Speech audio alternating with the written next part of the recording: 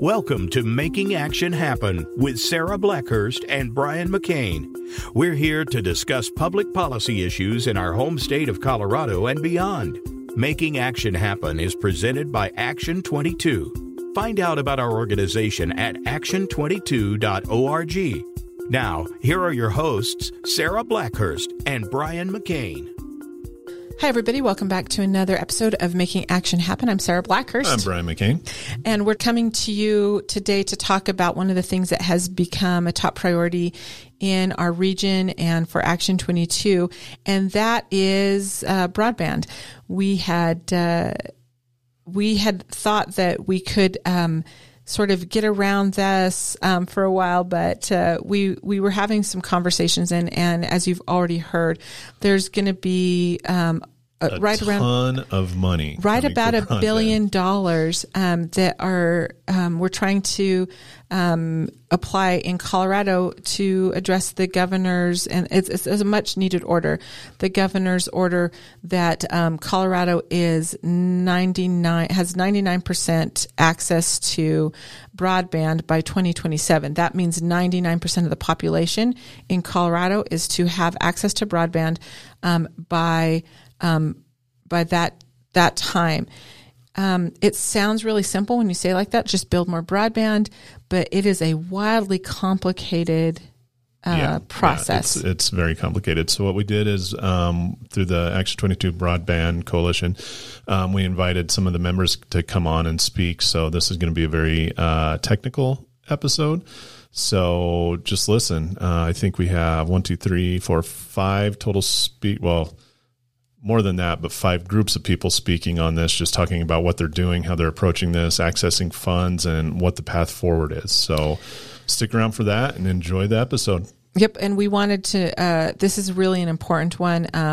And we'd like you to come to us with any questions that you have, any comments that you have, any concerns at show@action22.org. All right.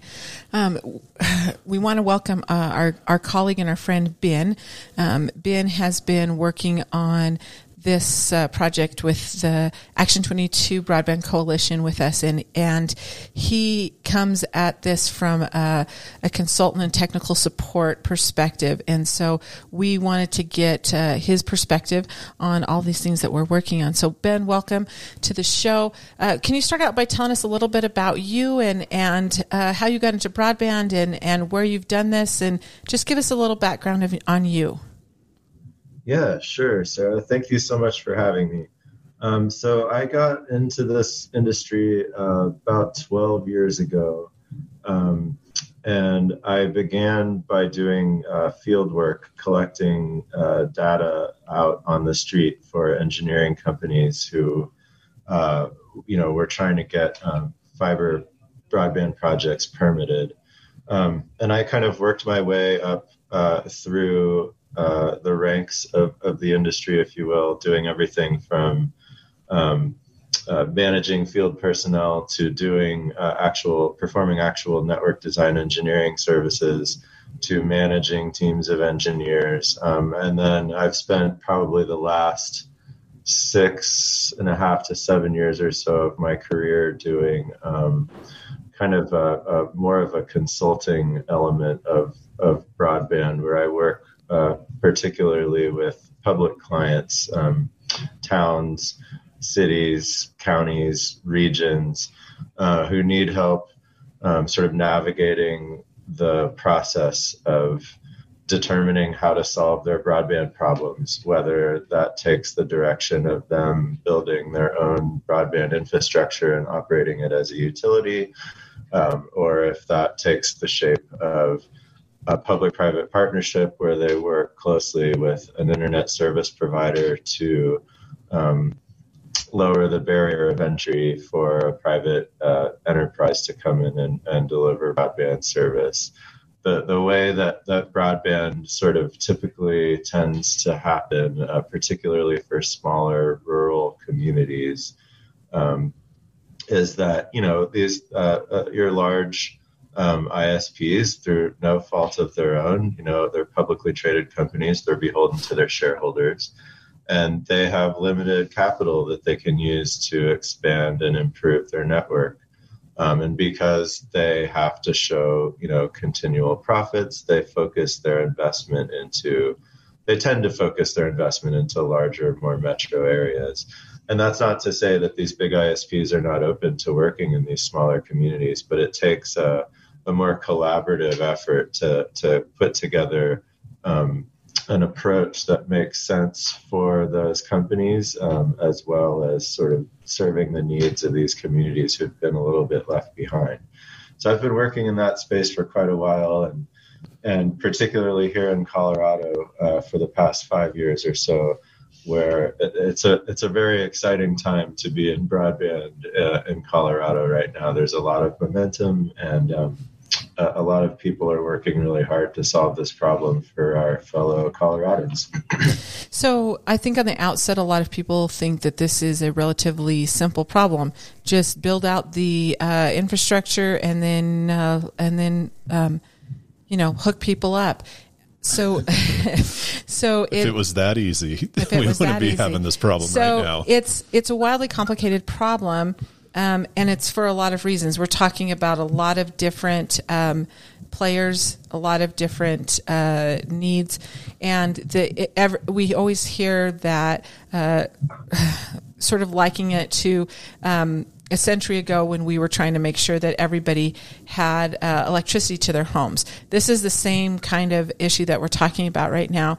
So this was really interesting for me. The reason that Action 22 restarted their broadband coalition or their broadband committee was because you and your colleagues came to us and said, they're going to do this Ark Valley conduit. We want to dump some fiber into that. And at the same time, let's dig once.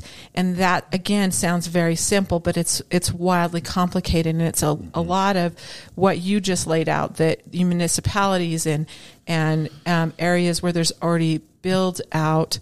So the question that I asked from that perspective, and the question that we're asking all of our guests for these segments is, what is the state of broadband from where you're sitting? It's a great question. So you did a good job of kind of describing the outline of the problem, which is that, in order to reach these smaller, more rural communities, there very often has to be kind of a coalition of different stakeholders and an alignment between existing potential projects. You mentioned the Arkansas Valley Conduit, which is a large-scale water distribution project that was initially conceptualized during the Kennedy administration, if you can believe it, and was just funded.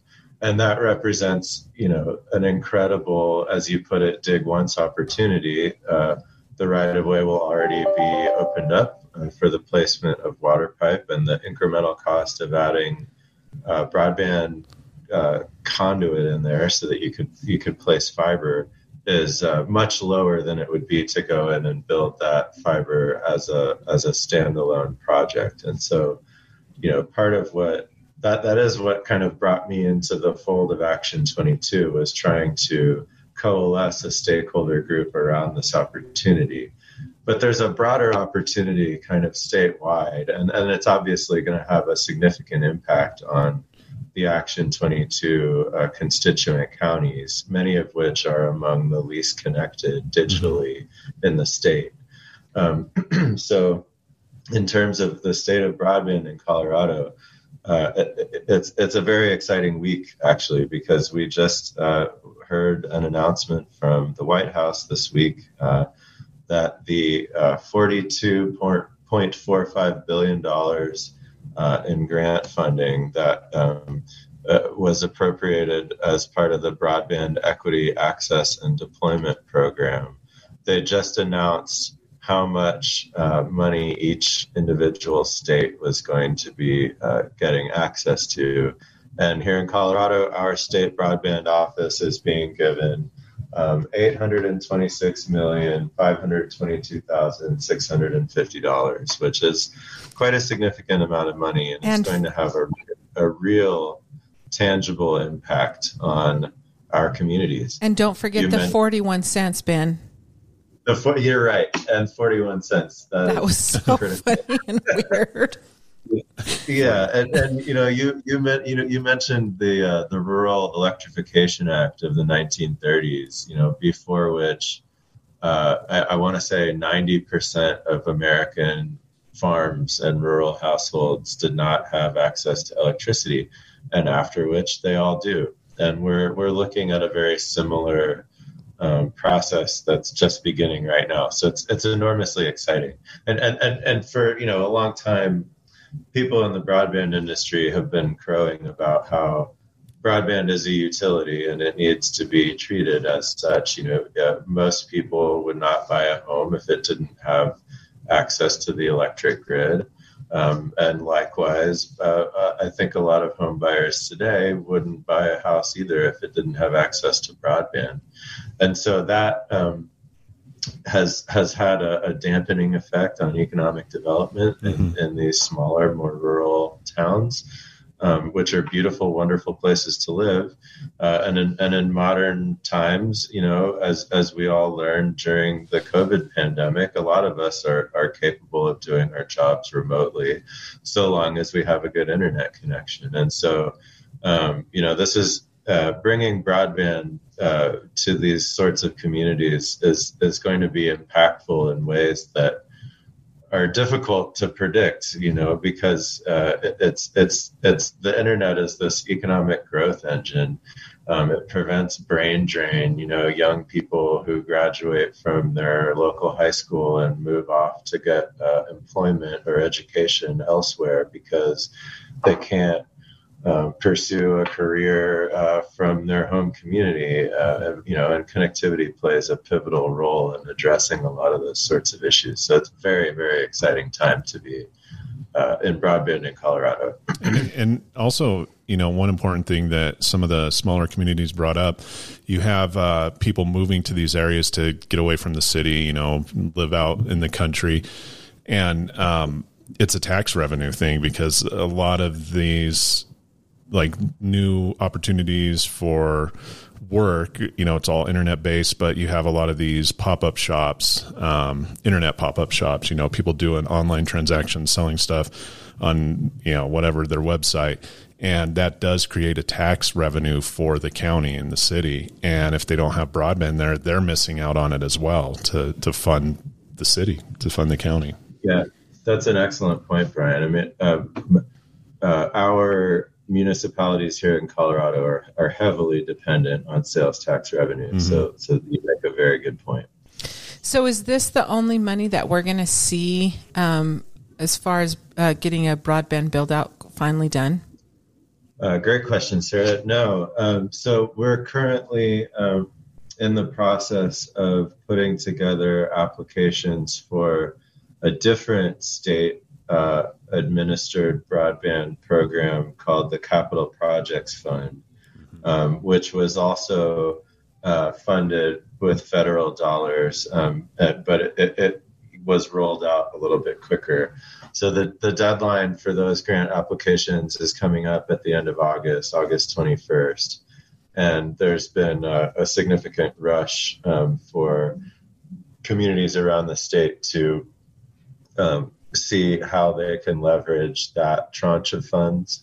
In the process of rolling out that program, the state divided our counties up into what they call Tier 1 and Tier 2 categories. Excuse me. Those Tier 1 and Tier 2 categories dictate how much funds those different groups can apply for. So the Tier 1 counties have access to one pot of funds. The Tier 2 counties have access to a different pot of funds. And so it remains to be seen exactly how the BEAD program will be rolled out. However, it is likely that the state will utilize a similar mechanism so that they don't have to duplicate their efforts. they had what seemed like a reasonably successful challenge process that they included with that tier 1 and tier 2 categorization. The initial list of the initial list of counties that they published was challenged, and they those challenges were in many cases successful. So some of the communities within the Action 22 footprint were actually able to have their classification changed to get them access to more potential broadband grant funding from CPF. And the action. So, go ahead. Go ahead.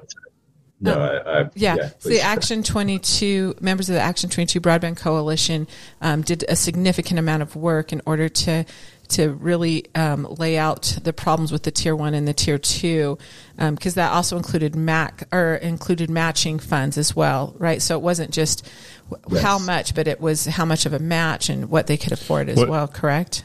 What was That's correct. And what was the difference? Sorry, what was the difference between the tier 1 and tier 2? What was the threshold on that too? If you can talk about that also. So if I'm not mistaken, the tier 1s had a lower match requirement of 25%, and the tier 2s had a match requirement of 50%. Okay, right. And then the total pot of available funds was significantly higher for the tier 1 communities versus the tier 2 communities. So that differentiator of, a 25% difference in the match requirement is pretty huge, especially when you're talking about, under-resourced communities that don't have a big sales tax base to draw from, who don't have a large population. So that was really important work that we were able to do in getting those counties recategorized. So we're almost out of time with you, Ben. I would ask one last question for you, and then we'll have several other of our partners on. You've worked in multiple states on this, and you've been working on this for a long time. Could you just give us a quick snapshot of the nuances of navigating these problems in Colorado as compared to other states? Yeah, sure. So we have in Colorado some significant topographical challenges that are not present in other markets. I cut my teeth in broadband in Central Texas, which is like pretty flat, and there's no mountains. There's not a lot of crazy freeze dry cycles. Yeah, the mountains are the big, the big thing. So when you're dealing with fiber construction or infrastructure construction, really of any kind, in a mountainous environment like we have in half of our state, there are all kinds of considerations that come into play that can add significant costs that other places don't have to deal with. You have households that are up these very narrow canyon roads with no shoulder, meaning no available right-of-way in which to place underground utilities. You then run into additional requirements for traffic control to be done safely so that you can, operate a construction of network in an environment like that. So the construction costs are significantly higher in a mountainous environment as compared to, say, the eastern part of our state, where we have a lot easier build environment to work in. And those sorts of things were taken into consideration by the NTIA when they were determining how much funds to allocate to each state. So Colorado got, our $826 million. A large part of the reason why we were allocated so much is that we have many what are called high cost locations to serve based on, our terrain. Right. Yeah, it's a good way to put it is, two ways. So if you look at a map, to drive from point A to point B in the mountains on a map looks like 10 miles, but to drive that would take 100 miles.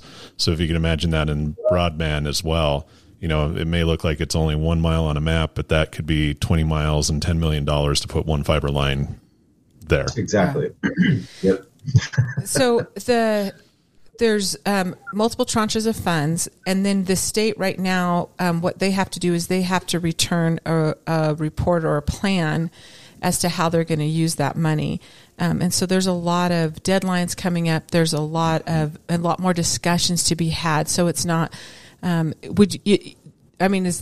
asking you, is that what you think? No, is it everybody can just put in for the money and we're good? And it's $826 million and 500 blah, blah, blah, and 41 cents.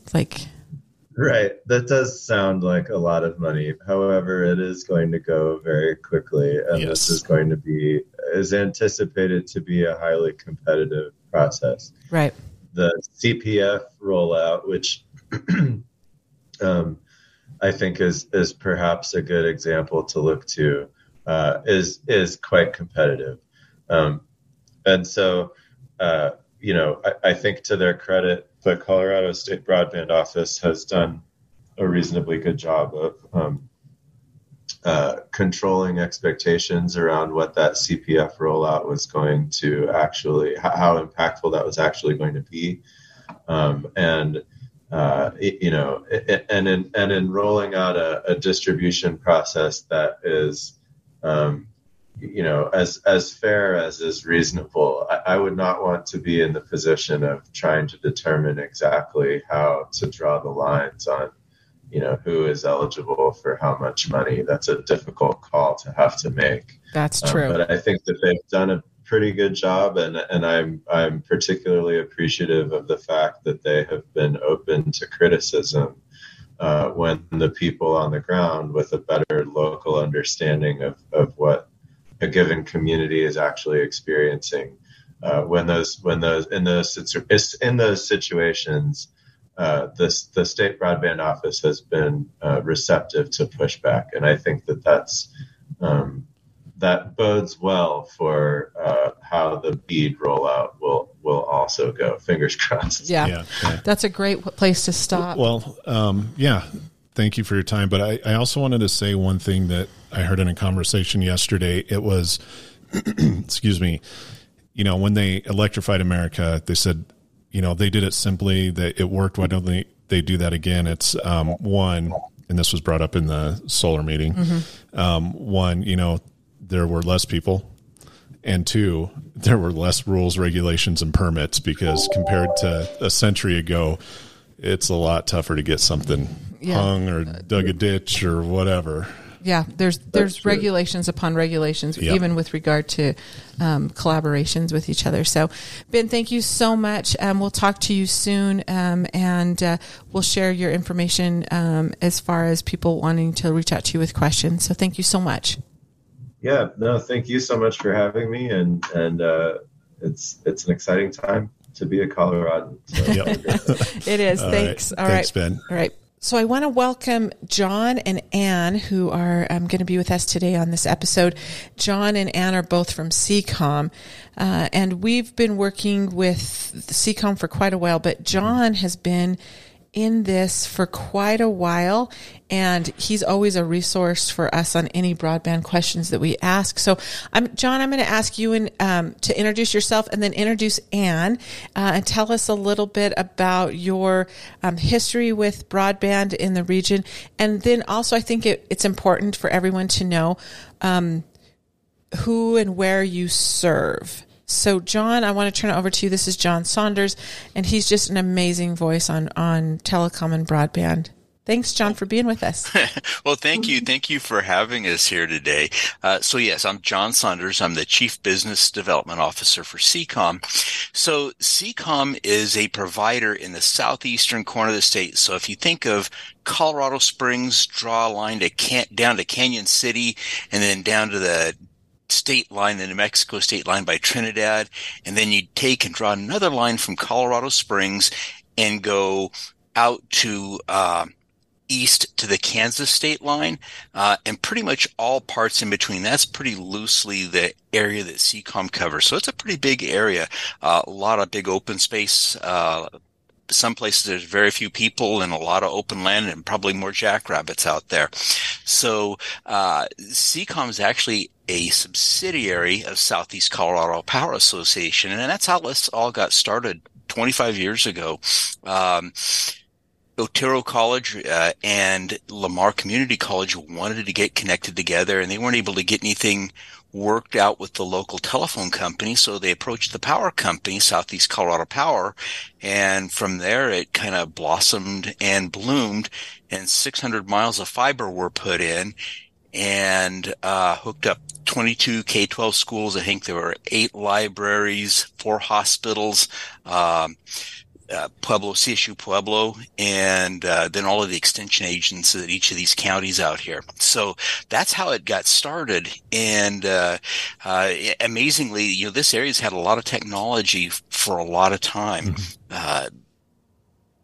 The schools in 1999 actually had 100 megabits of connectivity clear back then. Wow. So yeah, it's pretty amazing. So I started 24 years ago.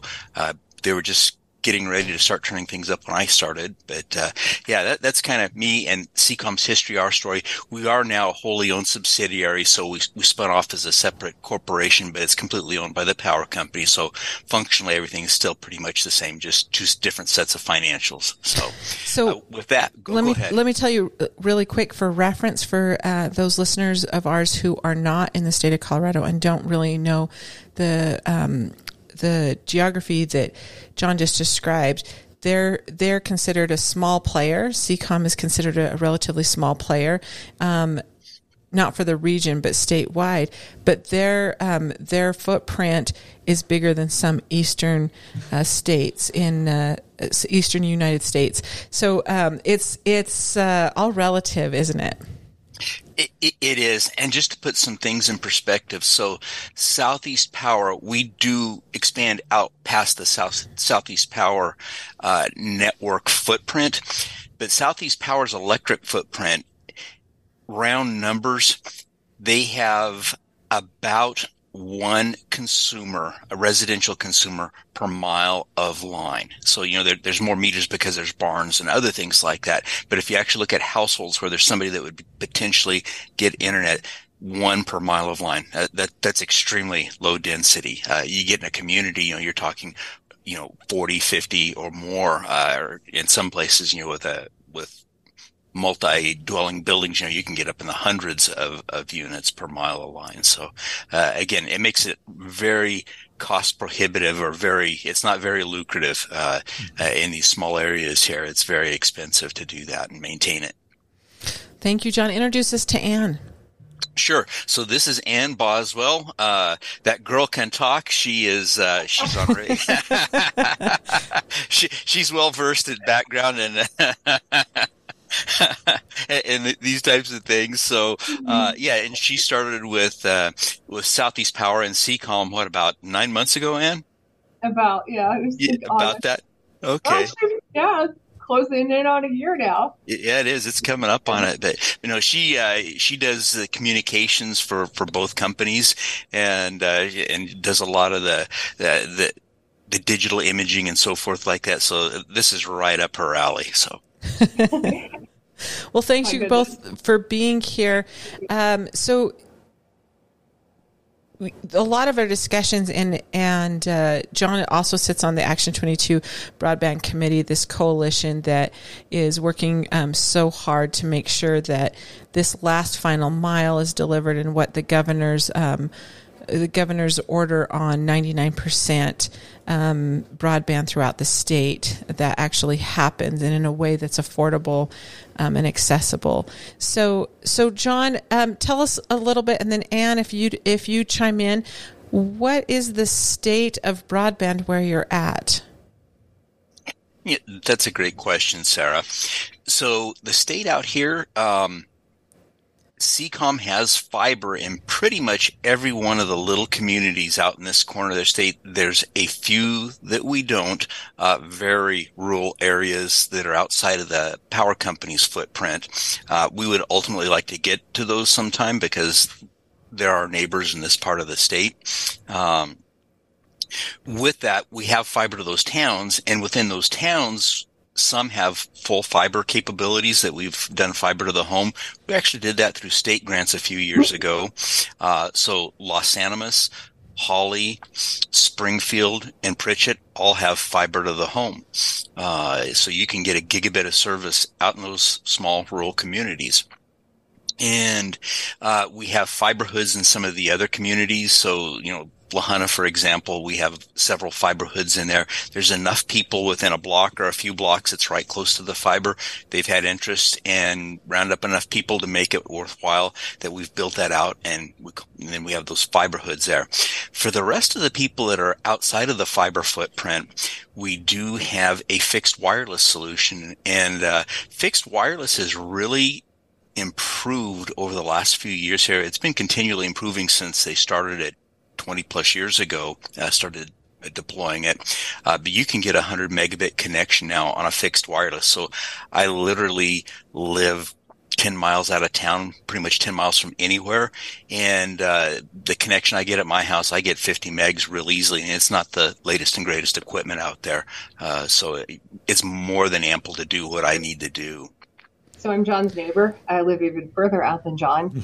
And I was able to run a small business from my home really easily with my wireless. It was reliable, dependable wireless for my That Girl Can Talk podcast. I was able to easily do that. So it really has come a long way. And I think that the possibilities are there with people. And I'll just add to the fact that every time we go somewhere and talk about internet, though, I think that there's still a big education piece on it. People know they just want something fast, they don't, a lot of people, John knows, obviously it's what he does and it's what we do, but he does it, most people don't know how many upload, download speeds. They just know that they want fiber because they've heard fiber is fast. And so the education piece has been pretty big in getting people, that piece of information, like what we offer, where we offer it. So the marketing piece has been, there's people who aren't going to really get fiber where they are. John and I don't have it, but it's very dependable wireless where we are. And I think that's remarkable that we've come that far, especially as rural as we are. I mean, when you said 1 person per mile, my closest neighbor is a mile away. So yeah. I think that is true. So. So go ahead, Sarah, if you have a question. So I was gonna ask you, there's a lot of money out there right now, and we know that this week the BEAD funds came out, and it's short of $1 billion for Colorado, but and people think that's a whole lot of money, but when we're talking about telecom, it's not the only pot of money. There's infrastructure money coming out. So I guess from the perspective of where we're sitting, we see a lot of people, jumping in and trying to wrangle this money and influence where it goes. What would you say is the most important objective with regard to the money and how it's spent at this point? Okay. Yes. And this brings me leads into the point I was going to mention. So I listed all of the upsides and the things that are great and going well here. The other side of that is there's still a number of people that aren't served out here just because it's so rural and so sparse out here. This money is going to go a long way to help it. I don't think we can get the whole state hooked up with that like we need to, but it will go a long way. Our opinion is a hybrid solution of both a combination of fiber and wireless is what we feel is the best solution for this area. So if we can run more corridors and, main roads or highways that don't have fiber right now, if we can get fiber there, you can hook up those people that are right along that path, as well as then you can hook up towers, and it doesn't have to be, traditional, big, huge towers. They can be relatively small to put the fixed wireless on, and then we can serve people off of that. There's some new technology out there that we could actually get them 400 megabits of download. We're testing it in one location right now, and it's working really well. But if we get more fiber network built out there, then we can get people up to speeds 400, and they anticipate that by the end of the year they'll have it up where that will be running at 800 megs. So again, those are pretty good speeds. So if we can do this much more affordably by using that hybrid solution, we think that's the way to go. And this creates a great opportunity for it with some of the funding coming in. There are still some other challenges we can get into later on that and how it might get deployed in here. But again, that's the downside is the people that are needing it the most now, those are the most expensive to get to and the hardest to get to. Of course. Let me ask you, Anne, and John's been in this for such a long time, and so both of you would be considered experts by indie standard. Do you feel like, 2 decades in, and however many iterations of build outs and all this going on, do you feel like the decision makers on this are listening to that expertise and those recommendations on this is actually what needs to happen in our communities? Well, I think they're trying, because we've seen a lot of town halls and we've seen people want to hear from the people, where are you and what would you like to see in your area? In addition, I think that the state had reached out to us and they had asked us, the broadband office, to find broadband stories of people that live in areas that would be their lives would be significantly improved with higher speeds of internet. Of course, we found a couple people. They were grant writers, and they were always on calls, and they were saying their calls were dropped where they are, and that their lives would be improved. I think the message is getting out there, and I think people are able to get the message out there. Whether or not the listening piece is there, I don't know, but they did ask for it. So, I'm trying as communications coordinator the best I can to get the information out there that we have ways that people can let everyone know where they are. They can run speed tests. Of course, there were maps, that they can challenge the FCC outed of where the broadband coverage was or where the capabilities were. And of course, a lot of times, when we were talking, we were listening to these town halls and sessions, they would say those aren't exactly accurate. If you look at our property from the air, it looks like 4 people live on our place because we have structures, we have barns and outbuildings. And so I think that whether or not the listening is happening, it's been an effort out there. And it's been an effort for us to push that as well, to get people educated on how to let everyone know, hey, I'm out here and I'd like higher speed internet, or I just like internet, there's that. Thank you, Anne. What do you think, John? I think, the local governments, cities, counties have done a fantastic job. And the state broadband office, I believe, is doing a great job too. They've had a lot of challenges with them right now, with just what's been put forth with the money coming out and ramping up that quick. So they've done a good job, and they've got some great people there to put these programs out there, asking questions to try to make it as best they can. They're talking to industry. The biggest challenges we see come from Washington, D.C., especially when you get multiple deploying agencies spending money that may conflict with each other, or there's a lack of communication between 2 national departments that create some overlap or create some challenges in how they're deploying the money. That's the biggest problem we've seen. It's actually creating some big problems on the eastern side of the state here. Yeah. Agencies not communicating and conflicting with each other? I've never heard of this before from a federal level. So John, wow, what happened? without naming names, give us an example. All right. So one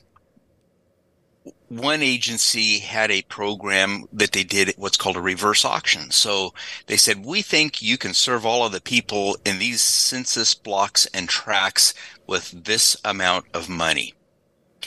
And which was not near enough, one. So they said, what we're going to do is we'll put it up. Here's the minimum.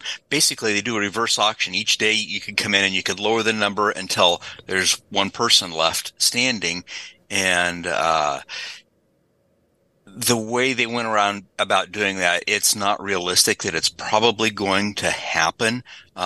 They've actually got 6 years to get this deployed, which we feel is way too long of a timeline. The problem is that area is tied up because they've been approved for funding by this federal agency. Statute says that another federal agency cannot fund that area. So if they don't start building in that area for 4 years, 5 years, those people in that area are not going to have broadband for that long time. They're going to miss out. And they're going to miss out. 6 years is ridiculous. Yeah. Yes, exactly. So there's a good chunk of Colorado that's going to be that's in the eastern half of Colorado, very rural areas. And the awardee that got this area, they have areas in multiple states. So my guess is they're going to take the money and go to the first areas that are probably the most profitable and have density, so they can get cash flow. And I mean that's just good business sense. Yeah. So our concern is that's going to leave these people out in the rural parts of Colorado a little bit high and dry here.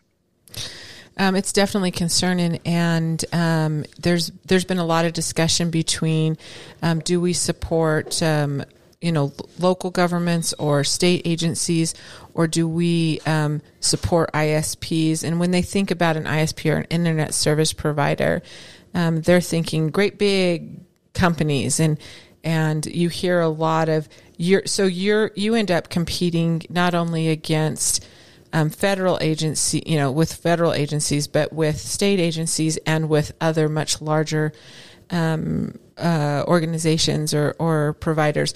How are you navigating all that? So go ahead, Ann. I think so. We're competing with big players, right? And I think that's what the question was. I can just say from the marketing and communications in here is we've tried to really be. I mean, we are a local company. We're a small company, and we serve rural Colorado. Get internet from the folks you know. It's something we've been saying. We're here with local tech support, and so we've been trying to let people know that if all things are equal, where you get your internet, of course, we're going up against the big guys, right? I think there's this push, and especially after COVID, we saw people wanting to support small businesses or smaller businesses, and really moving forward with that. It's been one of the things that we've used that we found has been pretty valuable. How we compete with them, I don't really know. Outside of we offer a very good product, we offer very good tech support, and we try to just be as local as possible. I mean, because if you're getting internet from the folks I mean, I don't know how you could beat that. But that's certainly been a challenge, and that's certainly been something that we've talked about in marketing meeting after marketing meeting. Oh, I'm sure. But I was more referring to going after these dollars.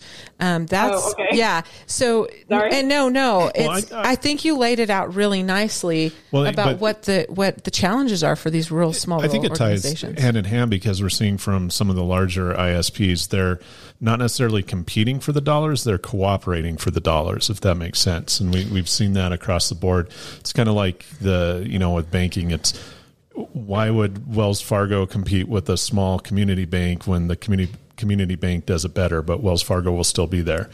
And that's what it seems like with the ISPs when it comes to this funding, is at least the conversations I've been a part of. I think you're right, Brian, because we've with our broadband committee, we have some really big players at the table with the smaller players, and it's been our experience that the people who are coming to the table, whether it's a local government or CCOM or whoever, that their objective is the same, and it's delivery on that.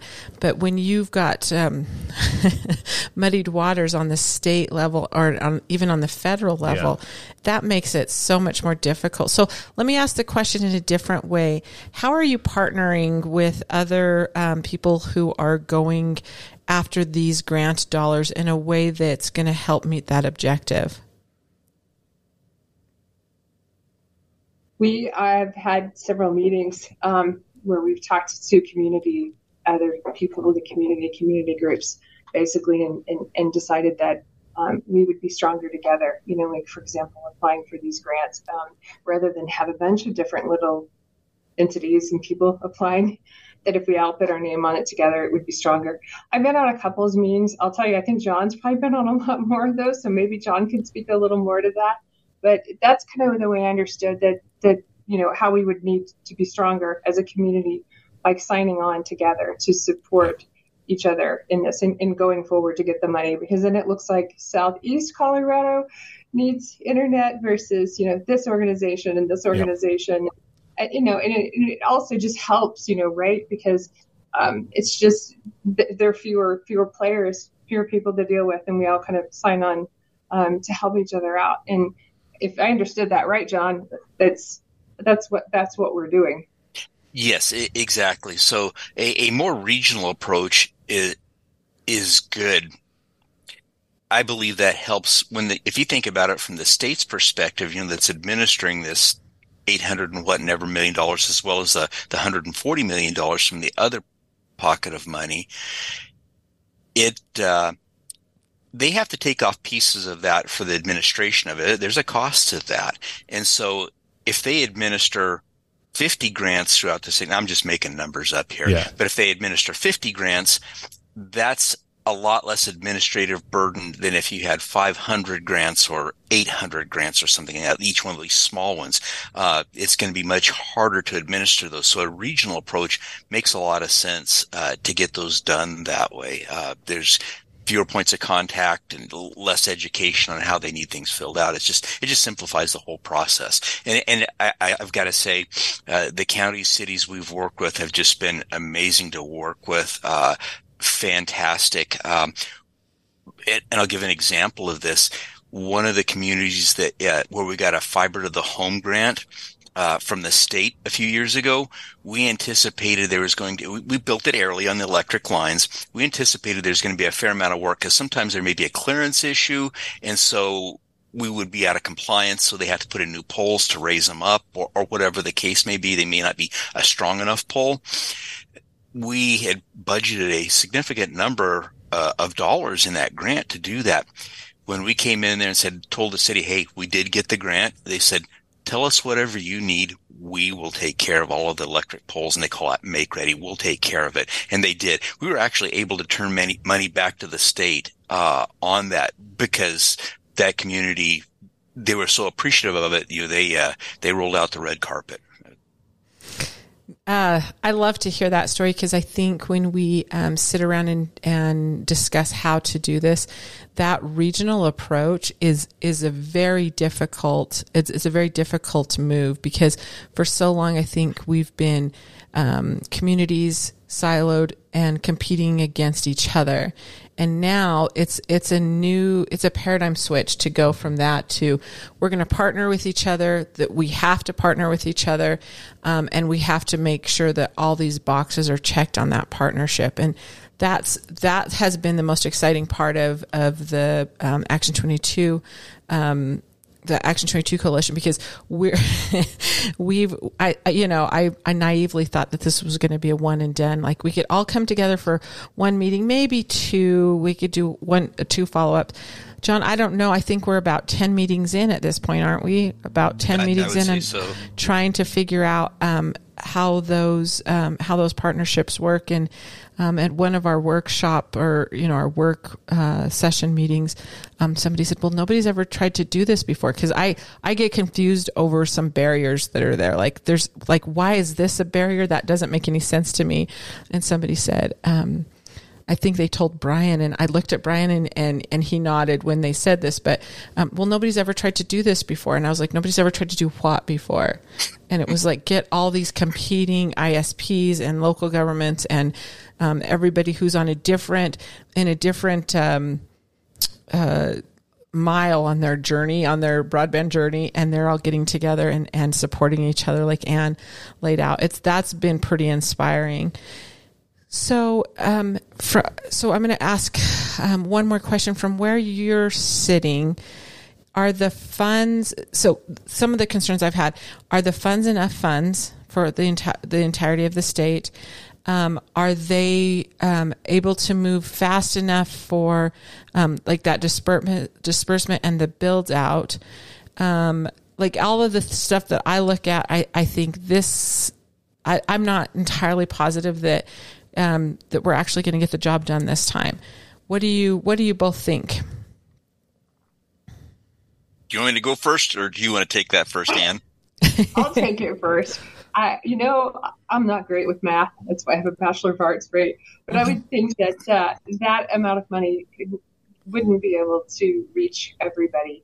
It sounds like a lot of money. It really does. But there's still so many areas that don't have the capability to have internet. So, we're talking, so everything is so expensive anyway, so expensive, right?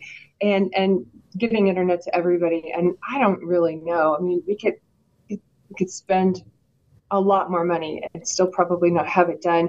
I don't know what that amount is. I'm not suggesting the government throw more money at it, of course, but it doesn't seem like it would be enough for what the goals are, to me. Yeah, I would echo that. It's not enough. Even if you're looking at close to $1 billion here between these two pools of money, that's not enough to get it done. There are even some other challenges we may face coming up with CDOT and some right-of-way issues that may make it more expensive to deploy fiber out in those areas. This is going to do a lot. We can get a lot of those people in a little bit more dense areas. We can get them hooked up, and we may be able to get some of those people hooked up in a hybrid solution, where we get fiber to the tower, and then from there we get them on a good high-speed wireless system. But there's still going to be some of these very rural, remote areas that aren't going to get it through this funding mechanism or through this round. But it will, especially with the challenges of not overbuilding the ones here in the next 6 years. But it's going to be an improvement. This is going to help improve, but yeah, it'll take it a little way. Yeah. Let me do two things. Will you explain to our listeners what you mean by overbuild? As far as overbuilding on the most people highway? Don't. If you're not in the telecom, you don't know what that means. Okay, so overbuilding is, so if there's somebody already has facilities in there, so you've got a cable here, underground, aerial, whatever it is. Overbuilding it means you're putting another cable alongside of it, so you've got two competitors right next to each other. That would be overbuilding, and it increases cost. If there's a cable TV company in a town, and CCOM comes in, and we decide we're going to try to put fiber into all those, rather than having the coaxial cable, we're overbuilding the cable TV company. If that makes sense. Yep. So I was really glad you brought up CDOT. So, and I'll kind of give you our listeners, some background on this. We're going to do a deep dive on that when it's me and you. Oh, we're going to do a deep dive on that one. It's just Brian and I. So, so we'll go over that, because it's an interesting and important thing to talk about, and it is kind of a long thing. Yeah, it's a bit of a topic on that one, so I'm glad to see you guys are going to do that. It is. So let me back up really quick. So it's not going to get the job totally done, and the governor's order was 99%. What percentage do you think, realistically, that these efforts and this money, how far are we going to get? 85%, 75%?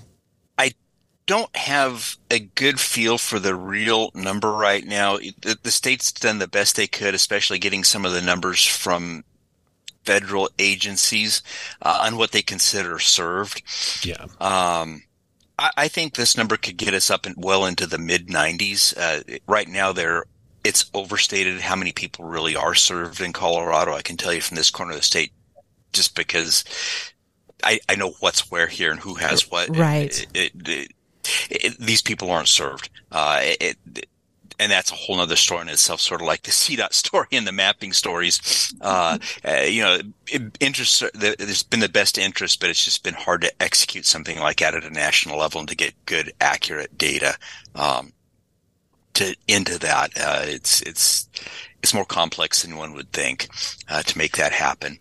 So, especially when it changes every 6 months and what the expectations are, to turn in. So, with that, my guess is, if I just had to take a wild guess, I'm going to say we can get it to 95-ish%. And in my opinion, another good solution might be for some of those people, a Starlink type solution is a great solution for that.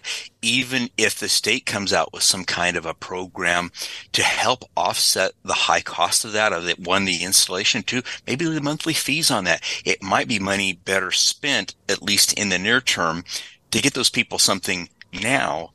And, in that last few percent, get them something like that. And, it may be less to get them a satellite connection there than getting fiber or a fixed wireless out there, at least short term. Right. Yeah. No, I totally agree. And I we've had that discussion internally as well, is, what's the best, and that's the big question, what's the best use of the money? And when you're talking the numbers of people that, they would serve, you kind of have to set, a few other things, aside and come up with those kinds of solutions. And that signals to us that you're genuinely concerned about actually delivering, to everyone, rather than, doing great big build outs and spending money on, what would be an overbuild, which is a waste of money, in my opinion. Just strictly in my opinion, it's a waste of money. But those kinds of things. So I appreciate that. So, so 95%, that's pretty darn good. Yeah. And I think 3% of the 5%, if we got to, here's the math. If we've got to 95%, there's 5% left, 3% of the 5% probably don't want broadband anyway. I think it's generally about 3 to 5% want to have nothing to do with it. So I would count 95% as almost 100% when it comes to this. Yes. And I think the governor's, the order he put out for the 99%, he wants available, not necessarily a take rate of 99%, but he wants, if that location is available for it. So 10 years down the road, if somebody that didn't want it moves out and somebody moves in there that does want it, it's available to them. Interesting. That just made me think of something here. I was just talking to somebody in one of the small communities down this area. They recently moved here from Alaska. When they were looking to move out of there, their job was made remote so that they could go remote anywhere. They just have to work in the time zone, the Alaska time zone. So they looked and said, hey, this Lahana, Colorado has fiber here and fiber hoods. They worked very closely with CCOM to find a house for sale that was within the fiber hoods that they met. That family moved here, and they're actually looking at getting some more people. Said, this is great. You ought to move down here, to bringing more people in, so that they can work remotely. Some of their coworkers. So again, it's I think that could be really good for this corner of the state. That could be a real economic development. Yeah, it is. We agree. Well, John and Ann, thank you both for being on the show today. If there was anything that you would really like, and I would like both of you to answer this, if there's anything you'd really like the decision makers on both the local and state level to know and understand, what would it be? Well, I could start with that. I think that they need to understand that how impactful it can be to have great internet for some people. Obviously, we've talked about jobs, and we've talked about small businesses, entrepreneurs, people doing things that maybe differently after COVID, that some people being able to see a specialist with a medical visit that they wouldn't be able to see here. I mean, we travel for our specialty visits, and maybe we wouldn't have to. Maybe you do want to see somebody in person, but to that person who really cannot get out, I think that would be so impactful to have better internet. So I think to bring internet to small rural communities like ours, and especially when you have an aging population. And if we were able to get them good internet, and they were able to get those tech skills, and they could meet with doctors, I mean, how much better would that be to see a specialist for something that you have than to have to go to your family doctor and just kind of hope for the best. And I think, it's important, we tie that business aspect in with it and the economic aspect in with it. But, healthcare is so very important. And we're seeing smaller areas struggle to keep specialists and to keep doctors in areas just because of the right now we don't really have enough doctors from what we understand. So it's a big piece. And when a doctor can sit in front of a camera, like you and I are talking, and see more people, then those more people helped. And so I think that would be enormous, gargantuan for this whole piece, for them to know that. Oh, absolutely. And the education side of it too. So healthcare and education both, in addition to the economic. John, what about you? So for me, the biggest piece on this that state and local the challenge we're going to face. So let's just say we're at 80% right now. Again, I'm just throwing out numbers. If we're at 80%, we want to get this to 95%. That 15% is pretty expensive comparatively. Mm-hmm. So when a grant requires a 25% match, mm-hmm. it still often will not make a business case.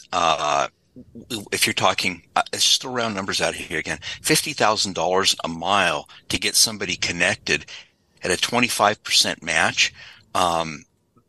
You do the math on that, you'd have to be charging those people over $100 a month just to cover the cost to depreciate that part of it. That's an actual cost that business has to do that. So we need to find ways to get assistance on those matches, either for maybe state can throw something in aside from the other money, or local, or other options, how to come up with that match money to make it so that it's feasible to build out to those people. And for the record, we are officially 82% connected in Colorado. People that have access to broadband. It's a little less than that. It's 18.1% do not have access to broadband here in Colorado. So John, you were pretty close. Yeah. I'm gonna guess that that number, the real number is probably closer to 65%, based on what I've seen in the maps. If that's the number there. Yeah. And I was kind of bringing that up because I've never seen an accurate map, and I've seen multiple maps that are supposed to be accurate that look completely night and day different on them. Yeah. So exactly. And another thing with the healthcare providers, medical professionals, what the hospitals are finding, that people that live in an urban population, so the big cities, they enjoy telehealth, and rural people do not enjoy telehealth. So I think you're going to see this big push to send doctors out to rural parts and say, look, your cost of living's down. You don't have to live in the big city, and you could see the local population there and telehealth into like Denver or wherever else. Mm-hmm. And that seems to be a trend that's starting right now. So it's good for rural Colorado. Have broadband, you might get doctors. Right. Yes. That would be good. That'd be great. Right. Yeah. Awesome. So we saw that when we were looking at the veteran services. They're already doing it. So that's and it's a great model that's working, that we're seeing. Well, Anne and John, thank you so much for being with us. We appreciate all the work that you're doing in this space. It's not simple or easy, and there's a lot of heart and service in the community for you to do this, and we appreciate that you guys are doing this. So thank you so much for being with us. Thank you. Thank you, Brian, Sarah. Appreciate you guys having us on here. All right. Thank you. Thanks. Thank you. Bye. We have with us today the incomparable Lola Spradley. Lola Spradley is, everybody knows who Lola Spradley is, but they don't know why they know who she is. But she was the first woman Speaker of the House for Colorado, and she is knowledgeable on every aspect of how the state runs. And so she has constantly been a resource for our communities and truthfully for the state on all of these different issues and what it looked like then and what it looks like now. And so we asked her to be on, and she generously accepted, to be on the Action 22 Broadband Committee, because we knew that the lift that we were undertaking and trying to make sure all of these things come together in a way that finally gets the job done and also delivers broadband to the end user in Colorado happens. So Lola, welcome. We appreciate you so much. Can you let us know a little bit why everybody knows who you are, but they don't know how you know, because it's been much further reaching than just the legislature. Well, thank you very much for this opportunity. I really appreciate the opportunity to talk about an issue that I think is important. And it's important to me because I grew up in rural Colorado and coming up on a farm family, you look at the world differently. You look at the world as can do, let's identify, let's make, but it's hard. It's hard work. And I get that. I spent 29 years in the telecom industry during the time when divestiture, which most people don't even remember now. But anyway, and I worked in most every department except the business office.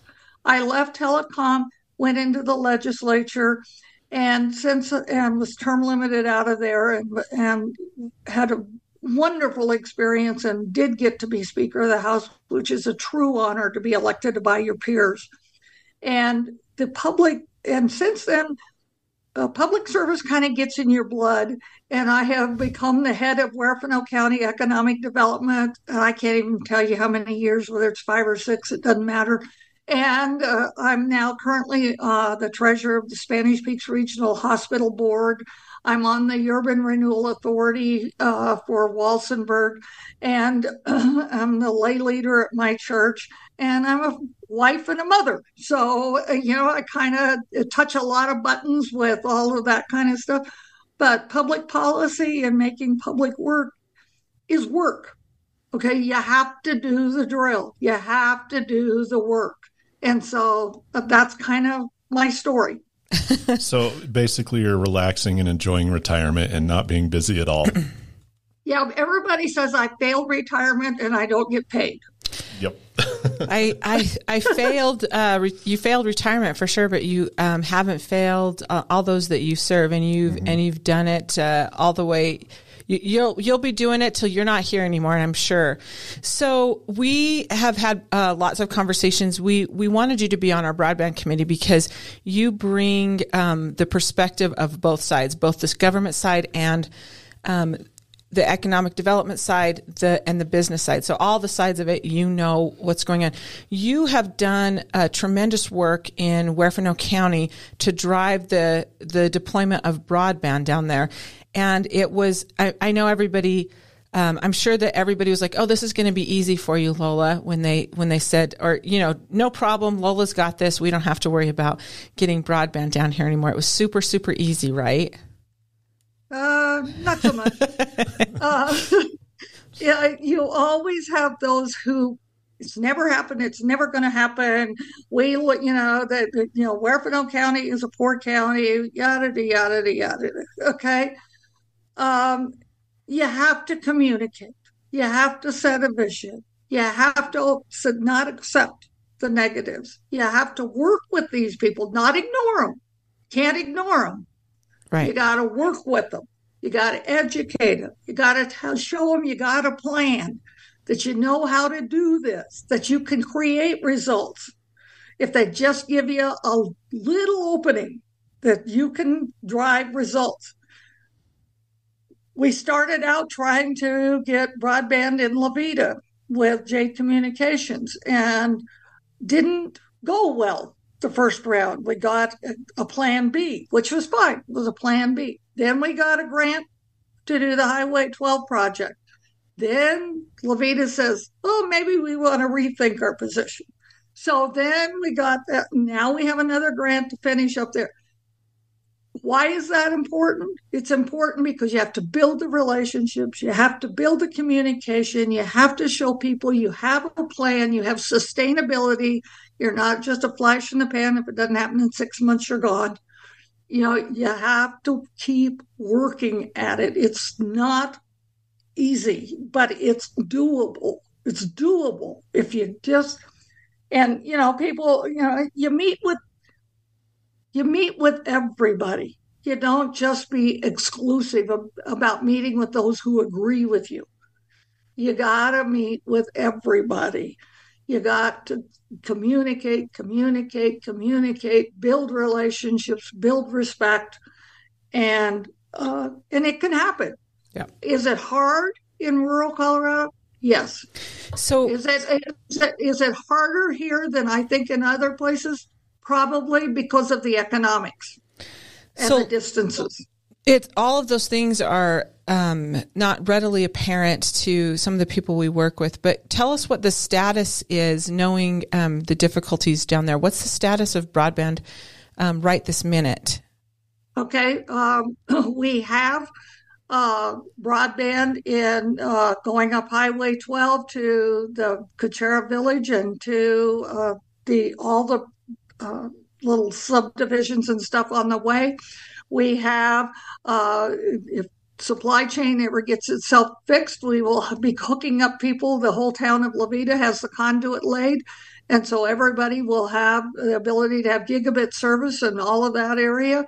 Then as soon as the supply chain and we get through the process, we just got the grant to finish. And for people that don't know, but a couple of pretty decent, I think it's 700 houses up at, further north or further south, and do that. And we're working on the planning to reach some of the northern part of the county. So you just, once you get success in one, you don't stop. You start working on success for the next area, and you kind of divide it. We wrote a broadband plan several years ago, put it in writing, socialized it, took it around, but it's happening. It's happening. And it is, and it's amazing.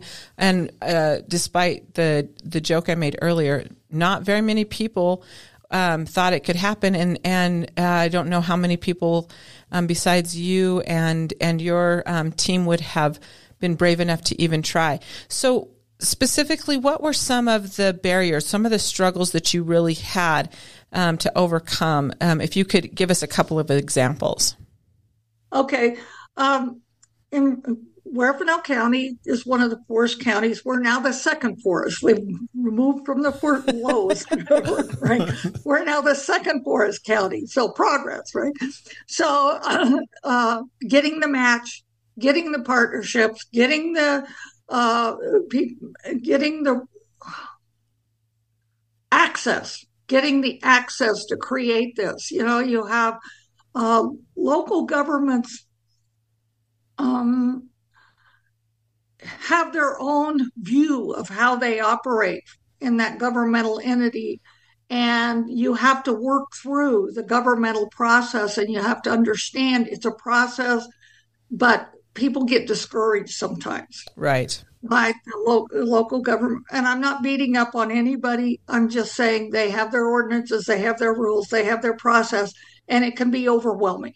And there's usually a good and reasonable reason for that, right? That they have their own process, because they might have a different geography. They might have a different footprint than some other counties. And that's why you have to go, okay, Huerfano County is this animal, and even if it's an adjacent county, it's not going to be exactly the same. Oh, no, each group has its own personality and has its own touch points, right? Okay, about how they want things to proceed and how they want to be included, and what their process is.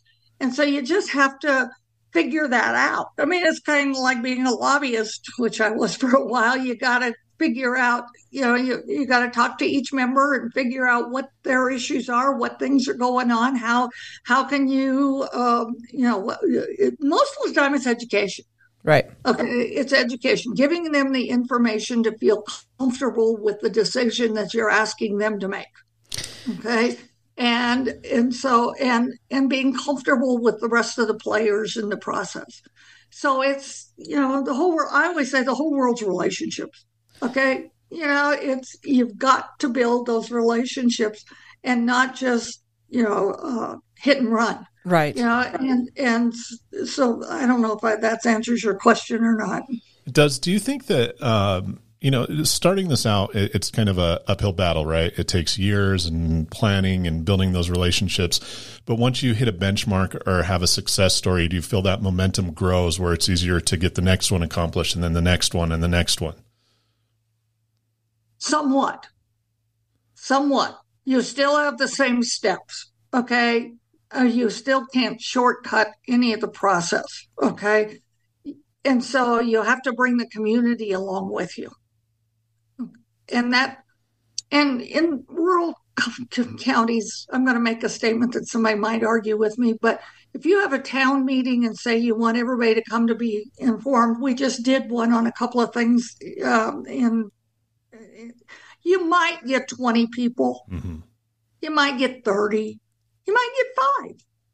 Okay. So you can't just communicate by saying, okay, well, we had a public meeting and everybody that showed up loved it or hated it. Okay. I mean, there aren't quick fixes. Okay. Right. You have to be dedicated. I started working on this 5 years ago.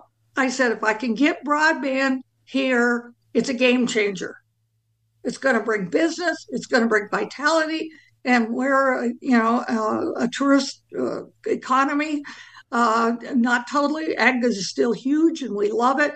But the second biggest contributor to the economy is tourism. So you've got to convince people that they can make money, in that environment, and how you expand the shoulder season and how you do that. Well, broadband does it. Mm-hmm. Right. Okay. For sure. But it's not something you can touch and feel. Yeah. Okay. You can't say, if I build this building, then everybody's going to go there and everybody's going to love it. Okay. It's not that kind of infrastructure. And so you have to bring people along. You have to, because people thought I was crazy, but they're now enjoying the benefits depending on where you live. Does that make sense? Yep. Yes, it does. So we've talked to a great extent, and we'll finish our conversation with a question, but for you. But there's no quick fixes. There's no easy steps. However, right now with the way the funding is, we have to move at light speed comparatively. So there's very short windows on putting these out. There's struggles with supply chains, and then the human resource, the people who would go after those grants, and the people who would, that's just in very, very short supply here. So here's my question: with all of those in mind, what would you want decision makers, especially on these guidelines, to know and understand with regard to us getting the job done of deploying broadband in our region? I think there's a number 3. There's about 4 or 5 kind of points to make on this. Okay, one is, don't underestimate the difficulty of the match. Okay, because it's doing this is big dollars, especially in rural America.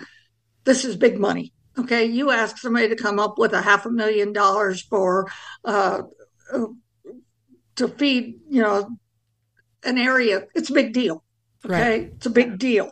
So the match is a big deal. The other thing is coordinating this with other projects in the region and in the area, making sure you have the coordination done and the communication so that you can take advantage of size and proximity and stuff.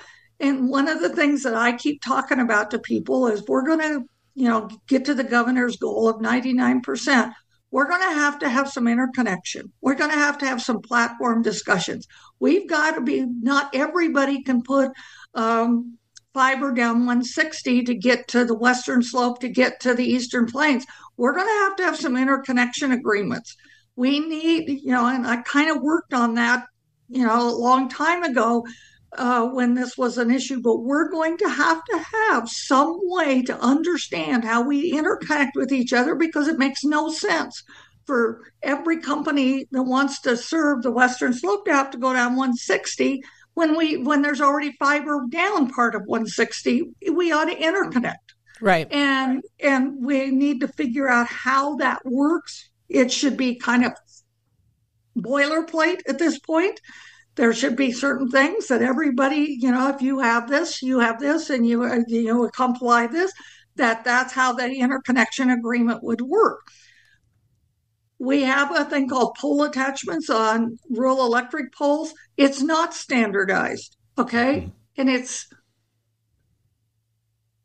not easy to get all of that in place. If the state wanted to do something, they could be working on how we standardize the interconnection. How do we optimize what people want to do as they give the grants and they do that? How are we going to interconnect?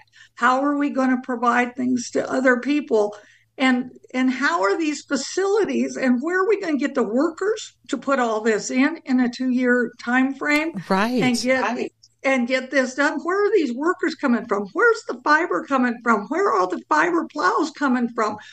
Who's doing the interconnection? You assume the ISPs are going to be contacting the customers and making arrangements for them to sign up and sign on. But some of these people are 2 miles from the middle mile. There needs to be more coordinated. And the permitting process. Right. And you have to go to every jurisdiction and go through their permitting process. And there's no real agreement on what that looks like. What are the requirements? What are the bonding? What are the restore to normal requirements in each county or each jurisdiction? It sounds kind of mundane, but it's real. It can hold a project up for 6 months to a year. Okay, longer than and that. We have sometimes. 2 years. We have 2 years to get this done. Yeah. So it's I appreciate everything the state is doing and getting organized and being able to do all this, and the short window on the grants. I understand they're trying to move the money fast, but there are some other things that are making it hard to figure out what you're going to apply for and how you're going to make this work and do it in the 2-year window. And so, all doable. We're going to get it done, but it's not going to be without some pain until we get some of these issues addressed. Right. Does that make sense? Absolutely. Yep. Lola, thank you so much for being with us. We could actually talk about this all day, and we're going to do some follow-up as some of those grant dollars come out. But you're an inspiration to all of us, and we appreciate you so much. Well, thank you, and I appreciate the opportunity, and hopefully my last thing is don't give up. Just keep taking incremental progress. Make incremental progress. Yes. Don't give up. This will happen. Oh, absolutely. Yeah, absolutely. That's the best advice of all. Thank you, Lola. Okay, have a good day. Thanks. We want to welcome to the show CEO of Aristata, Carlin Walsh. Carlin is been running and working on broadband deployment in one of the most difficult geographically areas of the state, and so he's come up against a lot of struggles there. Of course, they're headquartered over there in Salida and in Chaffee County, and so if you know Colorado, you know what a lift it can be. And they've been Aristata right now is delivering on some of the things that we've been wanting to see happen for probably the last 30 years. So, Carlin, will you start just by telling us a little bit about yourself and a little bit about your company? Sure. Myself, I'm formerly I still own Elevation Beer Company. I started that back in 2012. And then about 3 years ago, 2.5 years ago, I was approached about the opportunity to lead what was then Colorado Central Telecom, now Aristata Communications. And in July of 2022, almost a year ago, we closed on the acquisition of Colorado Central Telecom. And since then, we have been running Colorado Central Telecom, recently rebranded it in March to Aristata Communications. Aristata is the Latin name of the Rocky Mountain bristlecone pine, which grows ubiquitously through our service territory. Our service territory is Lake, Chaffee, Custer, Fremont, and Huerfano counties, Western Fremont, Huerfano, and Custer counties. We have over 20 14ers within our 5-county territory. It is all solid granite. It is. We also work closely with Sangre de Cristo Electric Association, which is widely known for being one of the most rural electric co-ops in the state of Colorado. They have about 7 subscribers per mile, or 7 members per mile. So roughly speaking, that's about what we're working with. It's about 7 subscribers per mile. Wow. It is very rural out here. We have our most densely populated areas are the town of Leadville, Buena Vista, Salida, Poncha Springs, and Westcliff. We also serve all the way down to La Vida. So we have some beautiful, beautiful areas, but very difficult terrain. So, but we're proud of it. That's what we stand for. Literally surrounded by mountains and rocks everywhere. Yes. Yeah. Yes. So one of the things that I think people don't often think about if they don't live in those rural areas is that broadband is more than an economic driver, more than an education and telehealth. It's actually a safety issue. And that's one of the big things that you guys focus on. Yeah. Obviously, like a lot of telecom providers, we offer VoIP phone service. And for a lot of people, that is their only form of communication. There's no cell service where they live. There's no copper. It's VoIP over terrestrial fixed wireless link. So for some of our customers, it's really a crucial thing. Pretty interesting or relevant story, I suppose. I've also been on the board of the Chaffee County Economic Development Corporation for over 10 years. And in 2010, the then CEO of Mount Princeton Hot Springs came to the board of the EDC and said, there's this thing called Netflix, and it requires 7 megs down. And he says, where in this county can you get 7 megs down? And everybody looked at each other. We were like, what the hell is Netflix? 1, what the hell is a meg? 2, and nowhere in this county, 3, can you get that? And so that's actually how Colorado Central Telecom got started. They had already started in Crestone. Crestone had 0 access to internet. The then mayor of Crestone in 2011 got Colorado Central Telecom started by getting a wireless link from Alamosa brought in to Crestone, and they got them high-speed internet. Our executive director of the EDC worked with the founder of that company to get a wireless link over Methodist Mountain, which then allowed us to bring internet to Monarch Ski Area and Mount Princeton Hot Springs. And that's how that story all. So now here we are, 5,000 subscribers later and 5 counties later. Here we are. So that might not sound a lot to some of our listeners, but 5,000 subscribers in 5 counties is a tremendous lift. So we got to know you fairly recently, and I say we, Action 22 got to know you fairly recently. And we have you're on our Action 22 broadband committee because you're trying to drive of the final build out per the governor's order, and also you guys wanted to do this anyway, especially with the pots of money that are coming out, and there's several, and we won't get into that part of it. Some of your colleagues like Wendell Pryor, who have been in this for quite a while, has been a really strong voice on that. But there's a whole lot of struggles and barriers to overcome beyond what you just described as the most obvious ones. Can you tell us a little bit about some of the frustration that you've had in the last little bit as you're trying to plan out for this next big build out that quite frankly is a crucial one? Sure. And you're talking about our Monarch Pass project that we're aiming for. So we are, well, do you want me to talk about do you want me to back up and talk about the grant funding first, I suppose? Yeah, talk about the grant funding first and then how you're trying to utilize that for the Monarch Pass project, because the Monarch Pass project, it is a crucial project. It is a crucial project. And it's a crucial project that requires grant funding because, excuse me, because it does not have a tremendous number of passings. It's not a densely populated area. So the business case for getting fiber to the top of Monarch Pass is a really, really tough business case to make. Right. And that grant funding is there to close that ROI gap that exists on doing a project like that. So right now we're in the middle of what's called the Capital Projects Fund grant application period. The Capital Projects Fund is ARPA, which is COVID era ARPA money, the American Rescue Plan. And it provides the state of Colorado with about $170 million, a little more than $170 million for a variety of projects that are focused on connecting community anchor institutions. Right. This could include power facilities, water treatment facilities, and then obviously homes.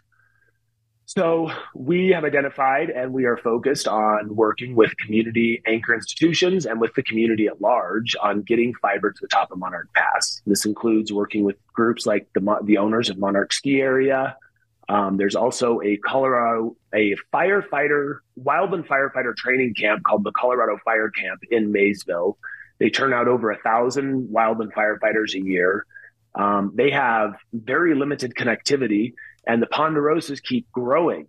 So eventually they will no longer be able to have a terrestrial fixed wireless link connecting them. And fiber is literally the only solution to keep them connected because they do a lot of online trading as well, and then just running the facility. There's additionally hydroelectric power plants on that going up the pass. And then there's the communities of Maysville and Garfield that all need connectivity.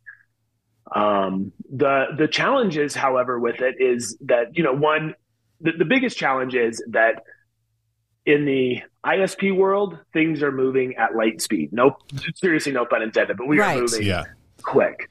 And government does not move quick. It moves very slow. And partly it has to, which is fair. But when you have a slow-moving government and fast-moving internet service providers, and then you bring in this heap of money to get more fiber built out, it just creates this very frenetic environment that creates a lot of confusion as well, and a lot of aligned but competing interests come into the mix. So, we are the local telecom provider. We feel that we're the best positioned to tackle projects like getting fiber to the top of Monarch Pass. And the concern is that when you bring in this much money, that you're also opening the doors up for outside investment to come in, which is welcome as long as the outside investment is aligned with your priorities of getting the community at large connected and not cherry picking just the most densely populated areas. So. No, and we agree. No, it absolutely does. And what we've seen is efforts toward everybody's looking at this money and they're thinking it's a huge amount of money. For telecom, it's not a huge amount of money. It's probably not even the requisite amount of money needed to do all of the jobs. But we're seeing people or organizations or departments who are trying to create new revenue sources for themselves on this. And the part that's difficult is the ISPs, our committee, some of these other folks their objective is to get the fiber out to those who don't have it right now, those individuals, the end user. And what you just described is, it's doing that for those communities, but it's part of a much, much bigger picture. So, how have you what have you done, or how is navigating at the speed of business and the speed of government, which are two wildly different things? How have you been navigating that?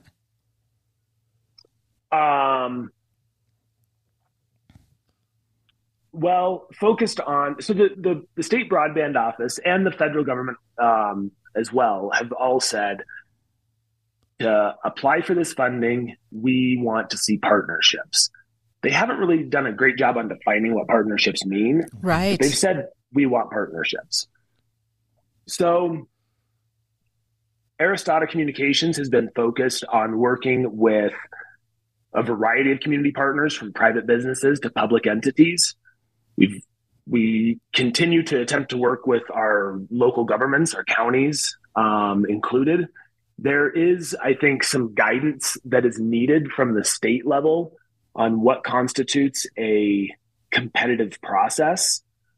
So I'm aware that a couple of counties and districts are running competitive processes for things as simple as a letter of support, which we read and believe could be constituted as a as a partnership for projects getting done.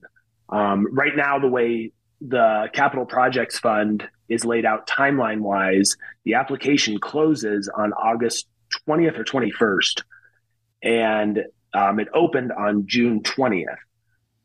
If a county is running a competitive process just to get a company a letter of support, that really condenses the timeline that you have to get a Capital Projects Fund application done.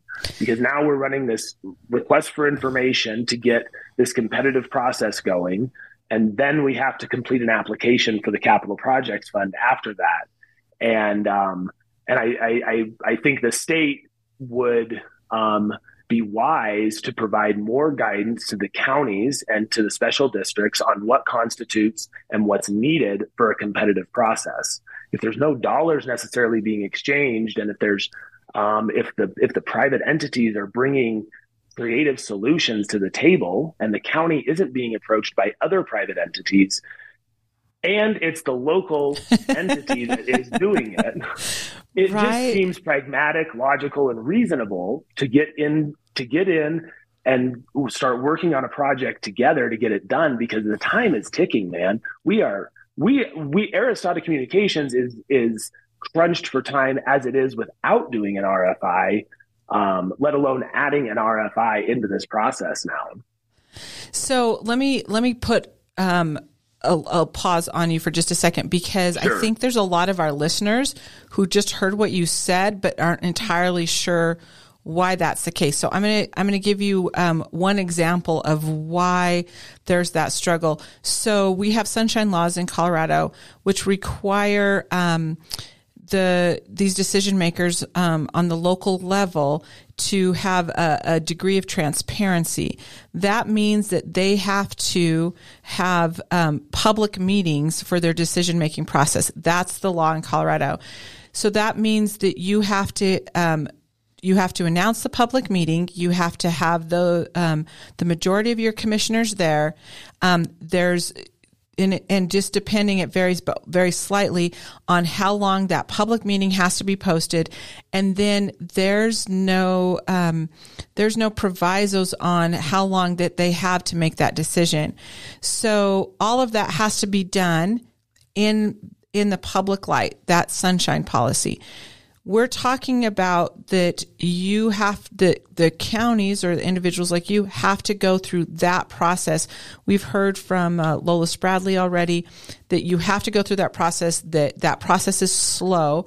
It's a process that's required by law. But now you've got guidelines and executive orders and things like that make doing that process, that legal process, incredibly difficult. And when I look at that, for our committee, for folks like you who are working on this, that's just one of the struggles and barriers that they're facing right now in light of very, very tight timelines. So I just wanted everybody to kind of understand, on a very, 101 level, this is what you're facing right now. Basically, if you need something from the county, that's 30 days minimum. Like, I think it's fair to say it's like 2 weeks to 30 days to get anything. So say one more time what those deadlines are, Carlin, that you're up against with that in mind. So the Capital Projects Fund application opened June 20th, 2023, and closes August 20th, 2023. And, the RFIs, which all these are is a request for information to enter into an arrangement, some form of a partnership. That has not been defined either, what that arrangement is, but you enter into this arrangement with that public entity, be it the county or a special district. You then are awarded that ability to enter into that agreement with them, let's say in late July at this point.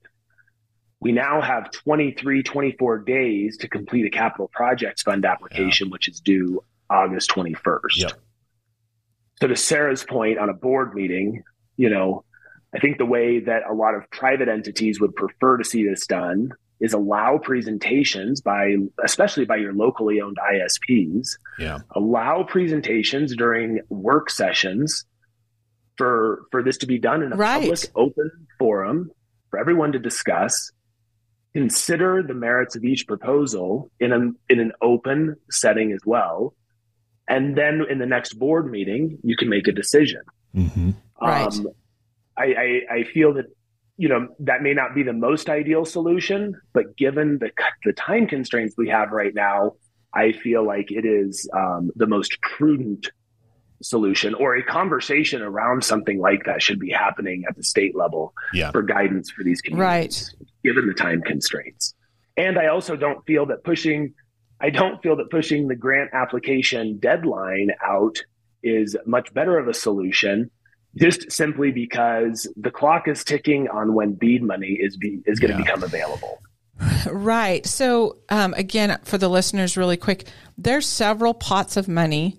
And we'll go into this. Brian and I are going to go do a deep dive on this, but there's several pots of money. We know that the fund that Carlin just laid out is one fund, but then now we've got another one that just came out literally this week. We were on the call on our Action 22 broadband call when that was released, in fact, on Monday. And so now those things have to line up. What's incumbent upon the state is to return in 60 or 90 days, their plan for how they're going to disperse the money, because that's the other part. Because this is federal money, they have to have their plan on how that money is going to be dispersed. Mm-hmm. And so they're going to have to look at not only what the first pot of money and that plan, how that looks, but now the second part. And I think if they have to have it done in, I think it's maybe 90 days, which means that they have to create the plan, the guidelines and so forth for everybody to apply to based on what's already going on, what's already in. And if they're going to return that in 90 days, that gives a very short window to you once again.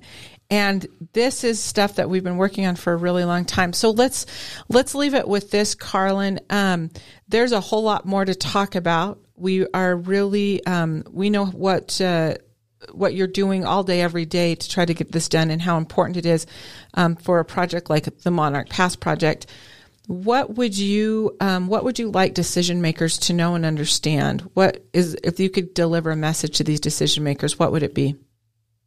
I think going back to some earlier comments that we had, just in the immediate, given the time constraints, we need to look at how we can utilize the capital projects fund money that's available, apply for it, but position ourselves in a manner to actually apply for it, so that we're not turning in applications that are hastily put together in 23 days.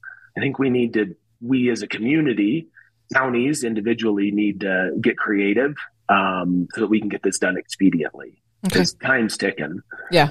And I think that at the state level, if the governor's office and or the broadband office could provide additional guidance to the counties on how they can expedite these processes, I think that would be extremely beneficial to the small and locally owned ISPs who are in good relationships and good communication with their county administrators and their county officials at large. They're already established. They're already established relationships with work that's already been done. That's correct. That's correct. Right. And then the last thing I would like to say is just recognize the immense hill that Brandy, Reader, and the broadband office are up against right now. I mean, it's a tremendous amount of money. We have a ton of, I'm sure she's getting hit up by various providers every day, and I can only imagine the work she has right now, and the governor's office as well. This is the most money. This is a generational amount of money coming our way for expanding broadband, and it's a heavy, heavy lift to make sure it's deployed properly. So I commend them for jumping in with both feet and getting it done. And I think we just need to work together on how to get this done efficiently, effectively, and and get everybody connected. Sure. 99% by 2027. Yep. Yep. Everybody's going to do their best to get it done. Carlin, thanks so much. We just appreciate you so much and what you're doing. Thank you. Thank you, Sarah. Thank you, Brian. Appreciate your time. All right. Thank you. All right. Bye-bye. Bye. We welcome our good partners, Denise and Sal, to the show today.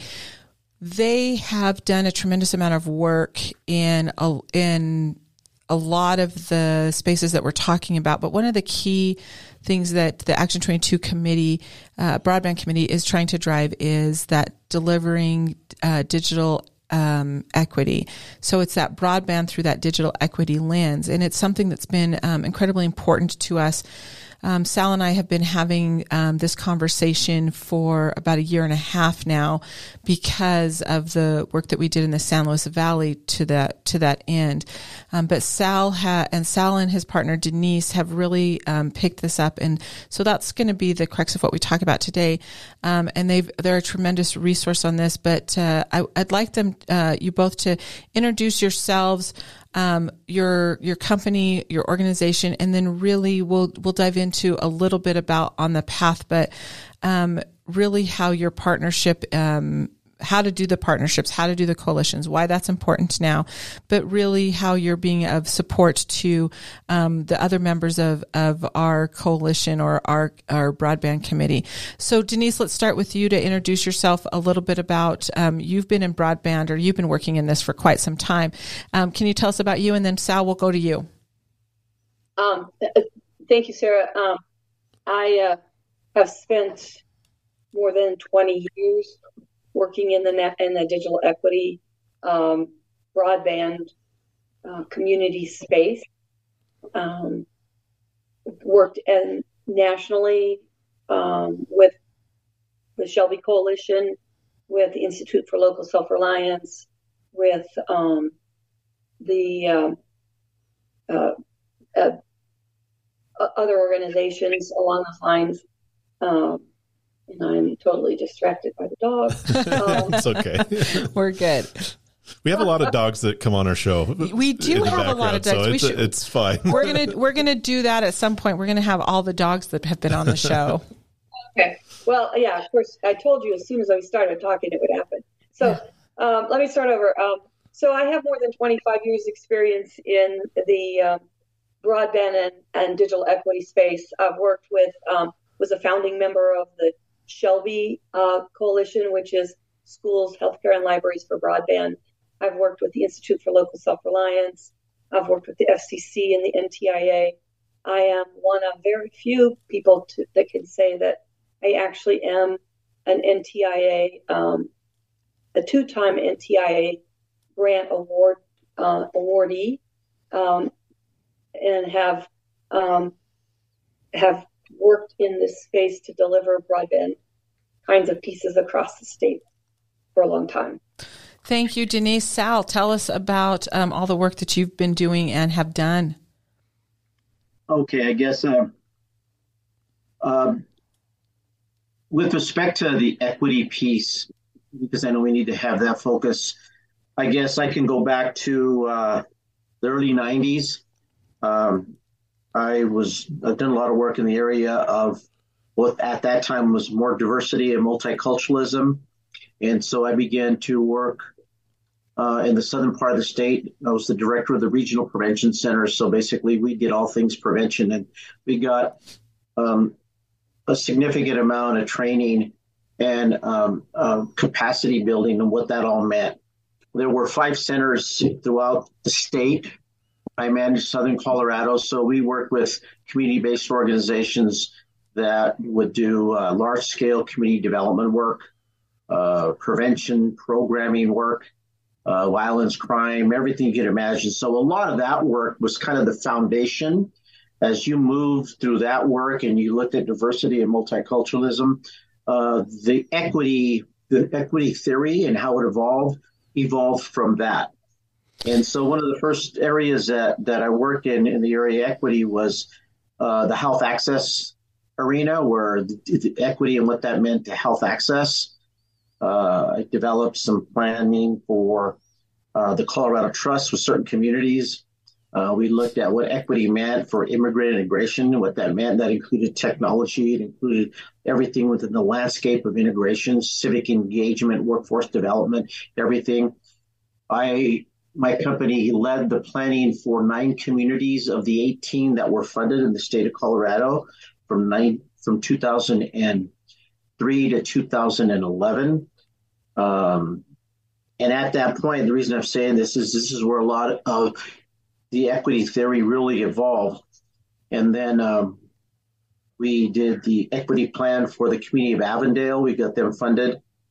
And throughout all of this, we blended in some broadband planning and work. And that's where Denise and I had met. Denise and I met maybe, 20 years ago. And we collaborated on various projects. And we looked at what this work meant to broadband back in 2003. Well, I did the District 60 broadband plan for their fiber optic network. From there, we did work in cybersecurity. And kind of we looked at that and also kind of what that intersection is going to be when we looked at cybersecurity and broadband. And now that's happening now.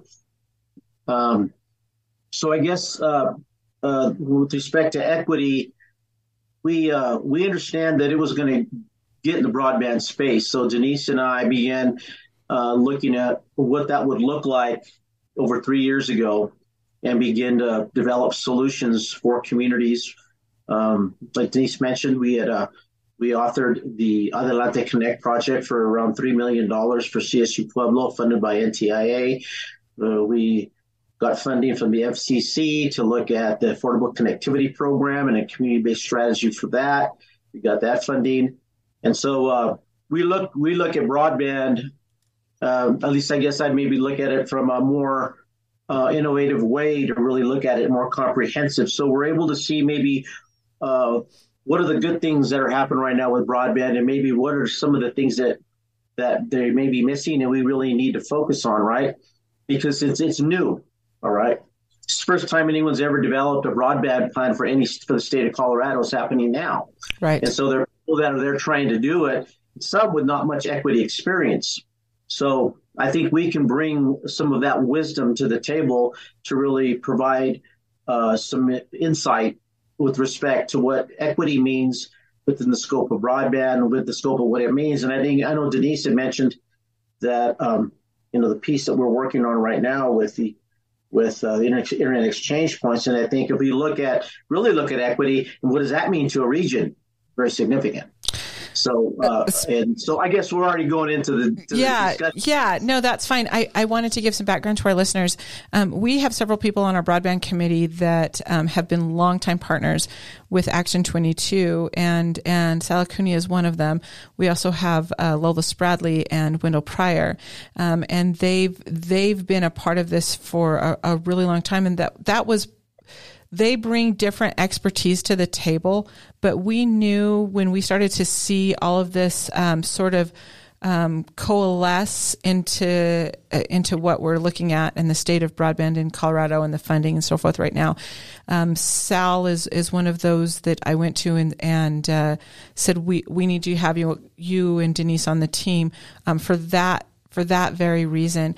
So. From a very basic level,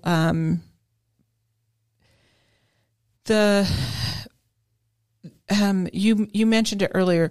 Broadband deployment through a digital equity lens is a relatively new concept. So will you talk about that a little bit? You just listed, you've been working on this for decades for the defining the equity and what that means. You've been working on that for decades, but it's fairly new, and it's all of a sudden in very tight timelines, a requisite for moving forward. So will you guys just give us a snapshot of what the state of that is and what that actually means compared to what some of the lip service? Because when it's just Sal and I, him and I dive deep into our roots and we get a little passionate about this. So Sal, tell us a little bit about what we're talking about here. Well, I guess just the other day when we were talking about the digital equity in our meeting, that really represents it's a huge area. Mm-hmm. And we just within the target populations, when some of these all the RFPs have came out right now, these NOFOs for the granting operations, you look at some of the target audiences that you got to include. You got to include veterans, you got to include aging populations, you got to include the rural component, individuals who have language barriers, ethnic minorities. So consequently, there's a variety of categories that has been there that are evolving in the definition of what you need to do with respect to broadband and digital equity. I can speak with my passion, right? I'm from Southern Colorado. I'm from Pueblo. I've been working in the region since 1988. And now I have a good idea of what is underserved. I'll speak from being a Latino, Hispanic, raised in an immigrant household, right? I know that population. The most underserved population in our region is the Hispanic, Latinx, Latino, however you want to categorize the population. And sometimes right now, it may be not something that is talked about that much in broadband. Okay. And so all of a sudden, we're having to come up with a strategy. We're looking at a digital equity plan. We have ISPs providing solutions under the umbrella of not served and underserved and digital equity. And where I see a huge gap is that population is not at the table. Right. And that's in our region, Southern Colorado, that's the priority population. It's the largest population of underserved. And you look at our counties from Pueblo, South San Luis Valley, that whole area, especially the predominantly Hispanic counties, of which there's about 13, it's in Pueblo, and in the map, it's all underserved. So that's one of the things that you and I had talked about early on, that a lot of the guidelines and some of those things that we were seeing, even some of the proposals by agencies, organizations, or ISPs did not include that. And so we and the only ones that were you're yelling that this has to happen was you, and then Action 22. These are the only ones that have made this a top priority, and we're the only ones, I think, that invited an expert like you to the table to actually drive that and discuss that. So this is what we're talking about when we're talking about the importance of coalitions and so forth. So would you and Denise both talk a little bit about what that actually means? Because all of the NOFOs or the notices of so we have to be careful with acronyms. We'll get so the notices of funding opportunity is a NOFO. RFPs is a request for proposal. RFIs are requests for information. ROI is return on investment. These are all sort of the short things that we do that we talk about when we're talking about all of these things. So most of the RFPs or any of this, they're wanting to see partnerships. They're wanting to see coalitions. They're wanting to see that there's been an adequate amount of consideration and collaboration. Yet, defining what that expectation is has either been vague or slow in coming, number one. And number two, who's doing that? Who's driving those collaborations, and what does that look like? So, you guys, will you both give some insight to what we're talking about here? I think Denise will provide a very good. Sure. So Denise, we'll start with you, and then landscape of broadband and how it's evolved, and be able to really hit that. Yeah. So when we think of partnerships, we typically think of partnerships in our own lanes, silos, maybe would be the right word. So I'm an ISP. I think of, I will partner with other ISPs or other whatevers.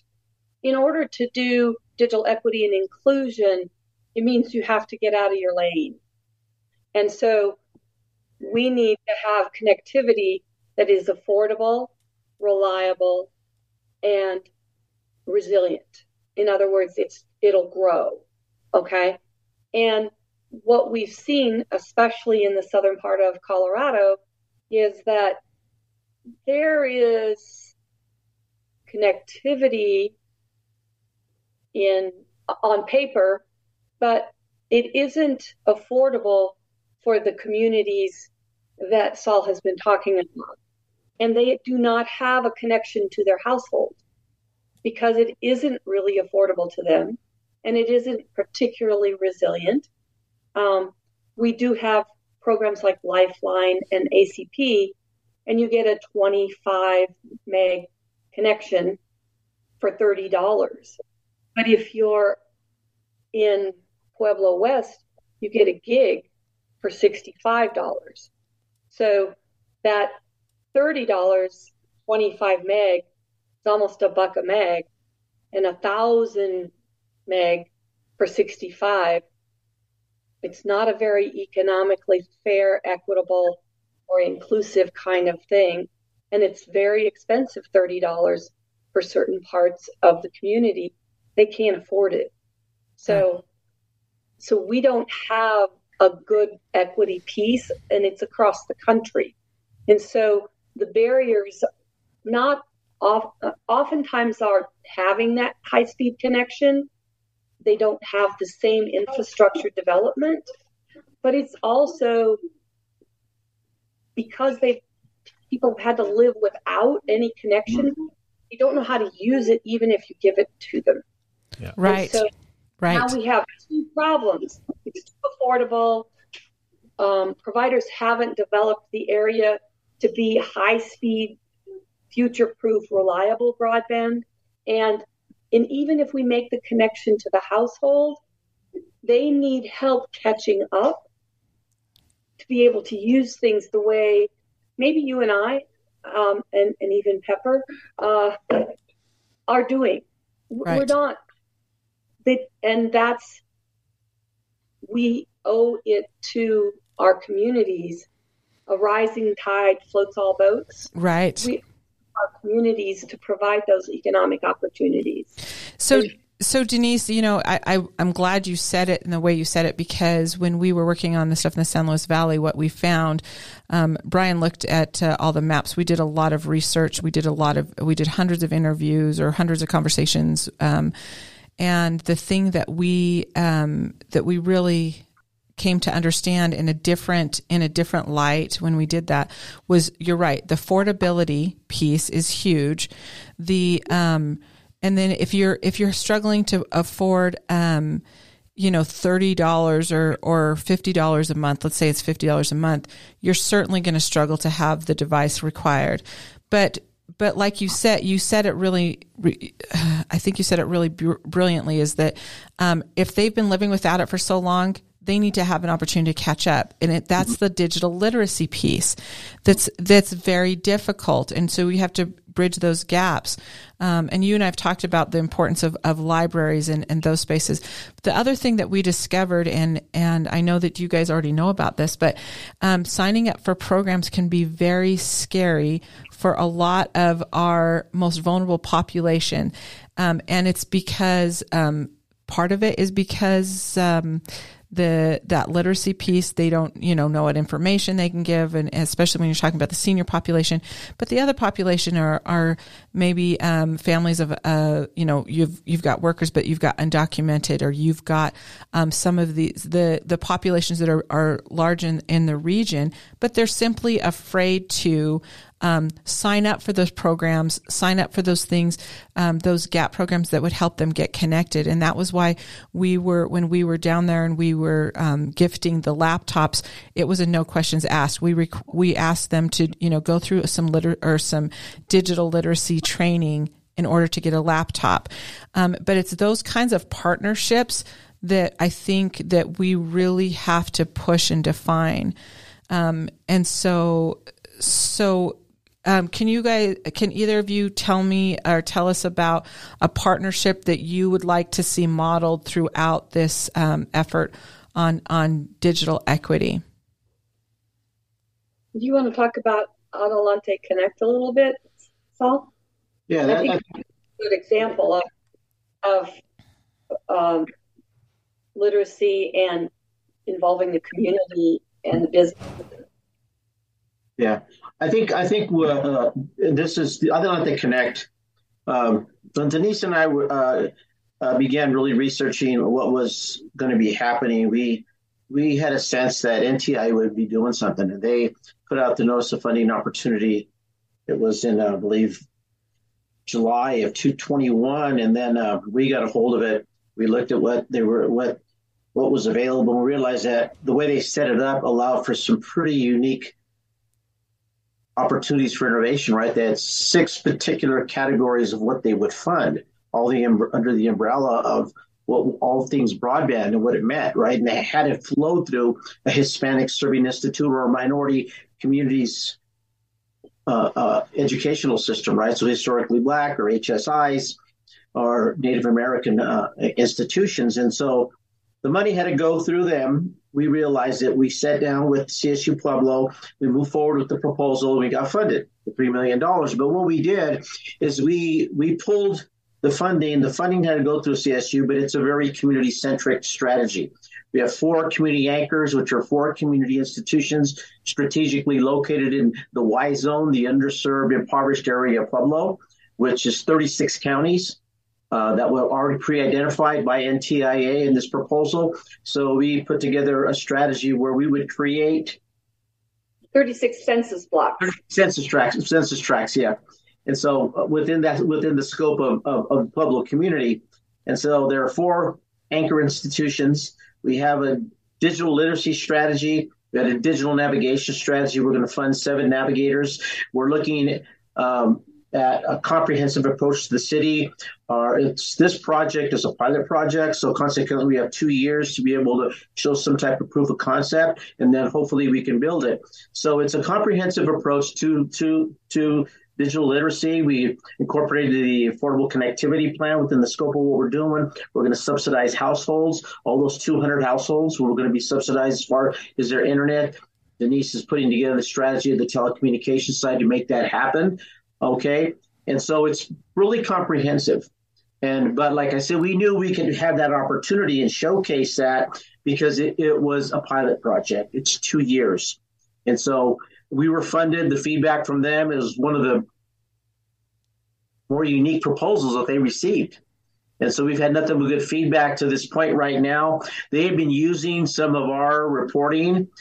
Denise led the charge on the reporting. Her and I have been kind of laying that out until we get ready to launch everything. And they've been utilizing our work as a template throughout the country and other NTIA-funded sites. So, we're just ready to move forward on that. But that's a good example of a very comprehensive approach to what digital literacy and equity means to a community. And so we have a strong evaluation component, really strong evaluation component. So it's very, very comprehensive. So how are you working? And I know that you're working with the members of the Action 22 Broadband Committee, but how are you working with these folks on their proposals to make sure that they're that they have that strong equity component into proposals that are going on that with the state and now with what we know as the BEAD funds? BEAD funds have just been announced, right? Like in 6 or 7 days. Yeah, it was Monday. Yeah. So I would say that we are open to working with others at this point. And helping with that. We don't have any BEAD-specific pieces yet because we haven't really seen the state's application for BEAD. We've only been given the award funding amounts for each state, and now the state has to develop the application requirements. So we talked about that, but it bears repeating. And stop me when I'm wrong, Denise. But what happens is they have the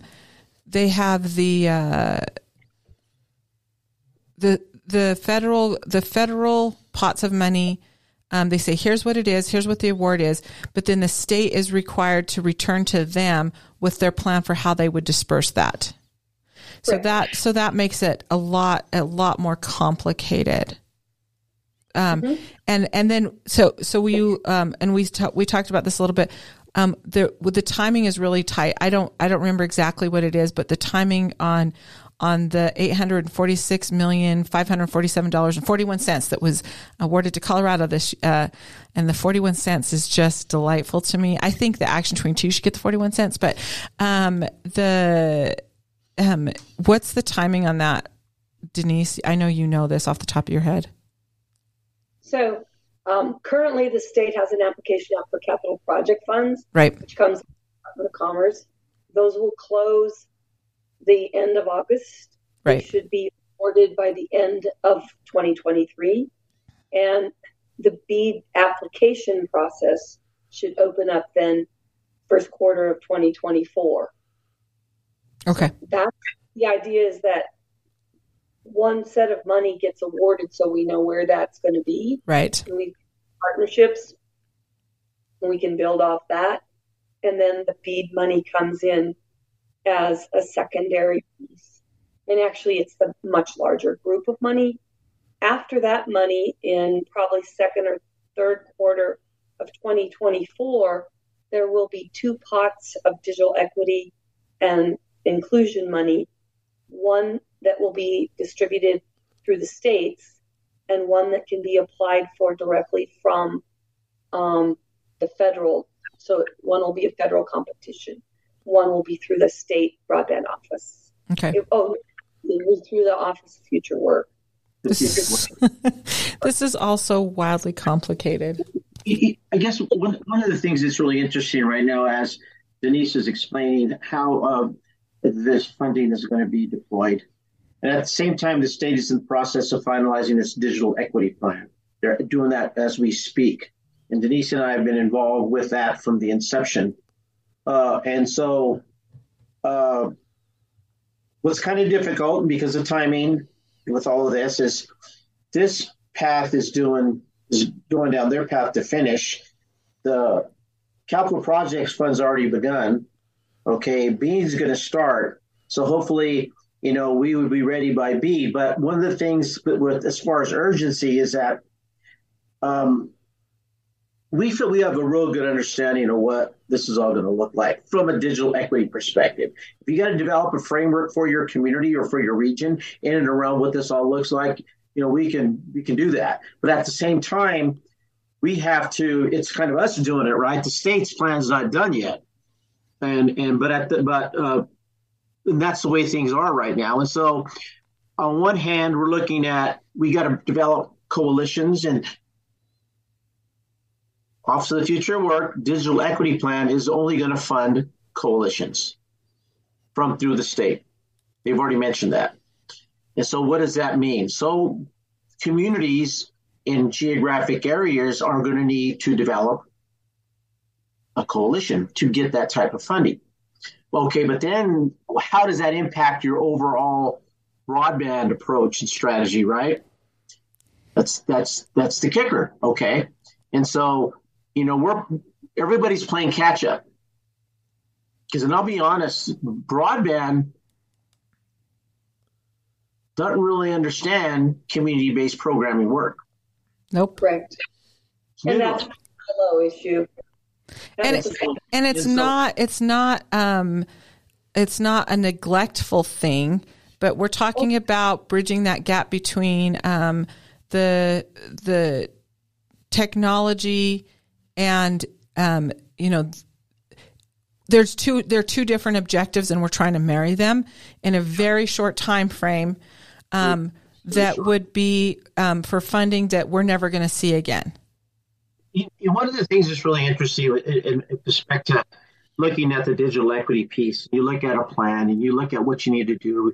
You're getting a charge from the Office of the Future Work with their digital equity movement that you can fund coalitions.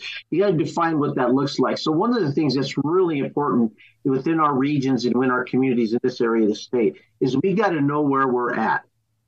You got to have a good assessment of where your communities are at. Who are your networks? How are you going to organize your networks? How are you going to organize your human network to enable your technology network? So we haven't done a good job at organizing our human network in all other areas around equity. Now we're charged to do it in the space of a digital equity plan and strategy, right? So the urgency is organizing networks, human networks, to digitalize those. And what is that strategy and what is that framework? If you had, and we're talking about months, not years, to do work that it's taken us decades to get to this point. Yeah. It's Herculean. So yeah, I think it's. Can I add one more layer for you to sure. Consider? Because we don't want to make it easy. Let's make it a bit more complex. While we're talking about what we understand our needs at the household and business level, we also know that this initiative to develop infrastructure and broadband connectivity means that we need to have a workforce to construct it, manage it, deliver it, repair it, bill it, do all those kinds of things. So the workforce for telecommunications and infrastructure, it doesn't exist in the state. No, Denise, thanks for bringing that up. So think conceptually, who can do this in the quickest and most efficient way to keep the costs down and keep those deliverables on point. And it's people who are already in it. They're already experts. They're already doing it and creating brand new stuff that's not equity focused. Adds cost, adds burden, adds all of those things. I'm glad you said that. So I've seen projections that say that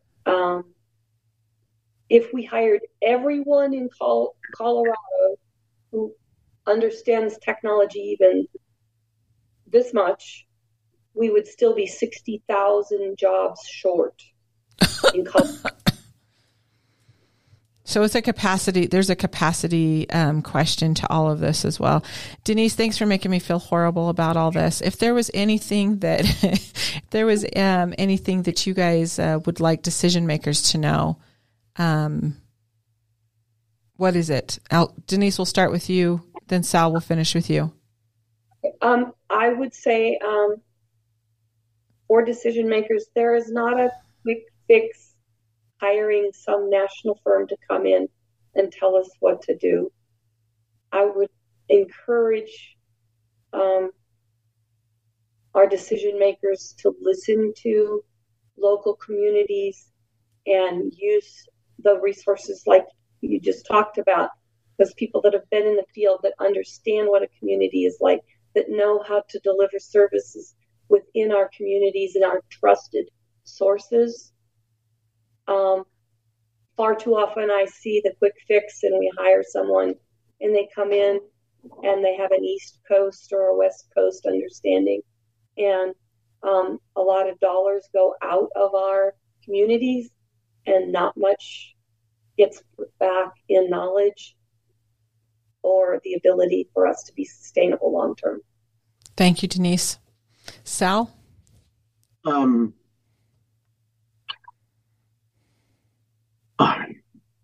I'm not going to get in trouble. Say it.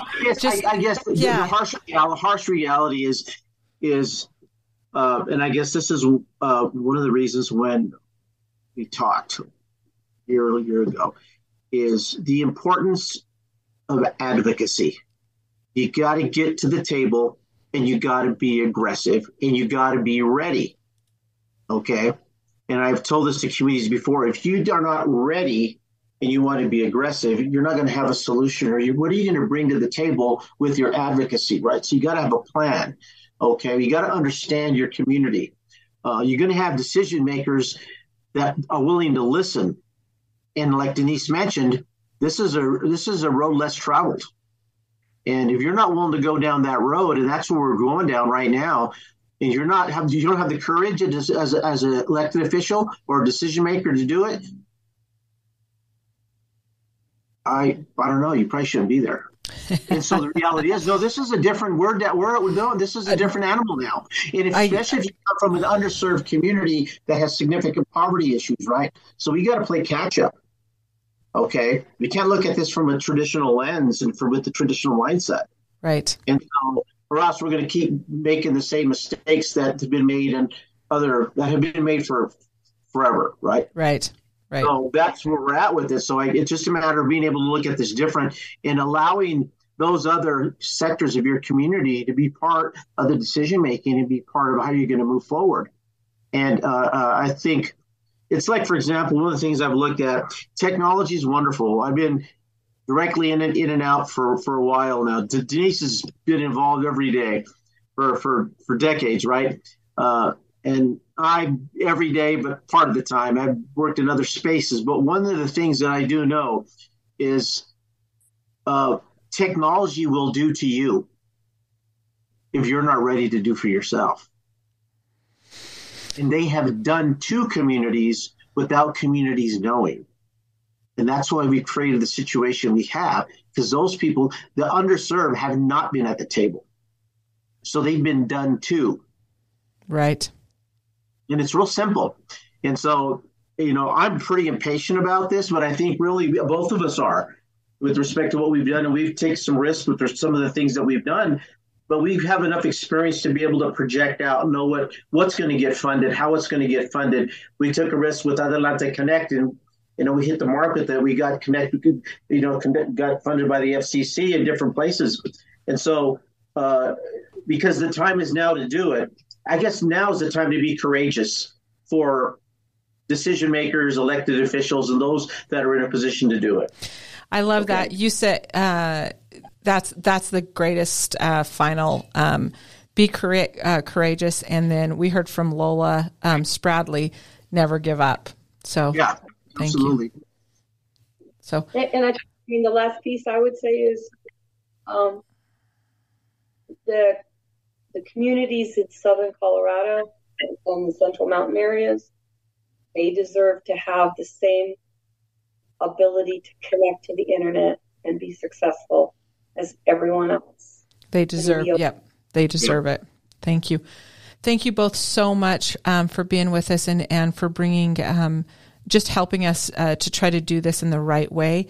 And our hope is to finally get this done. So thank you guys both so much for your advocacy, for your support, and for all the great work you're doing. Yep. Thank you. Thanks. No, but also I thank Action 22, for creating the platform that we're doing this now. That we have our broadband committee, and we're able to do this because it's very significant. And I think Action 22 has played that role historically, and the fact that we're doing it now with broadband is one of the best things that is happening in southern Colorado right now. I always say we're just here to help. That's all we want to do. Yeah. Sal, thank you so much for saying that. We appreciate you guys. We'll be talking all through this. And so we'll also do some follow-up as we get a little bit further down. So I hope you guys will be back on the show for that.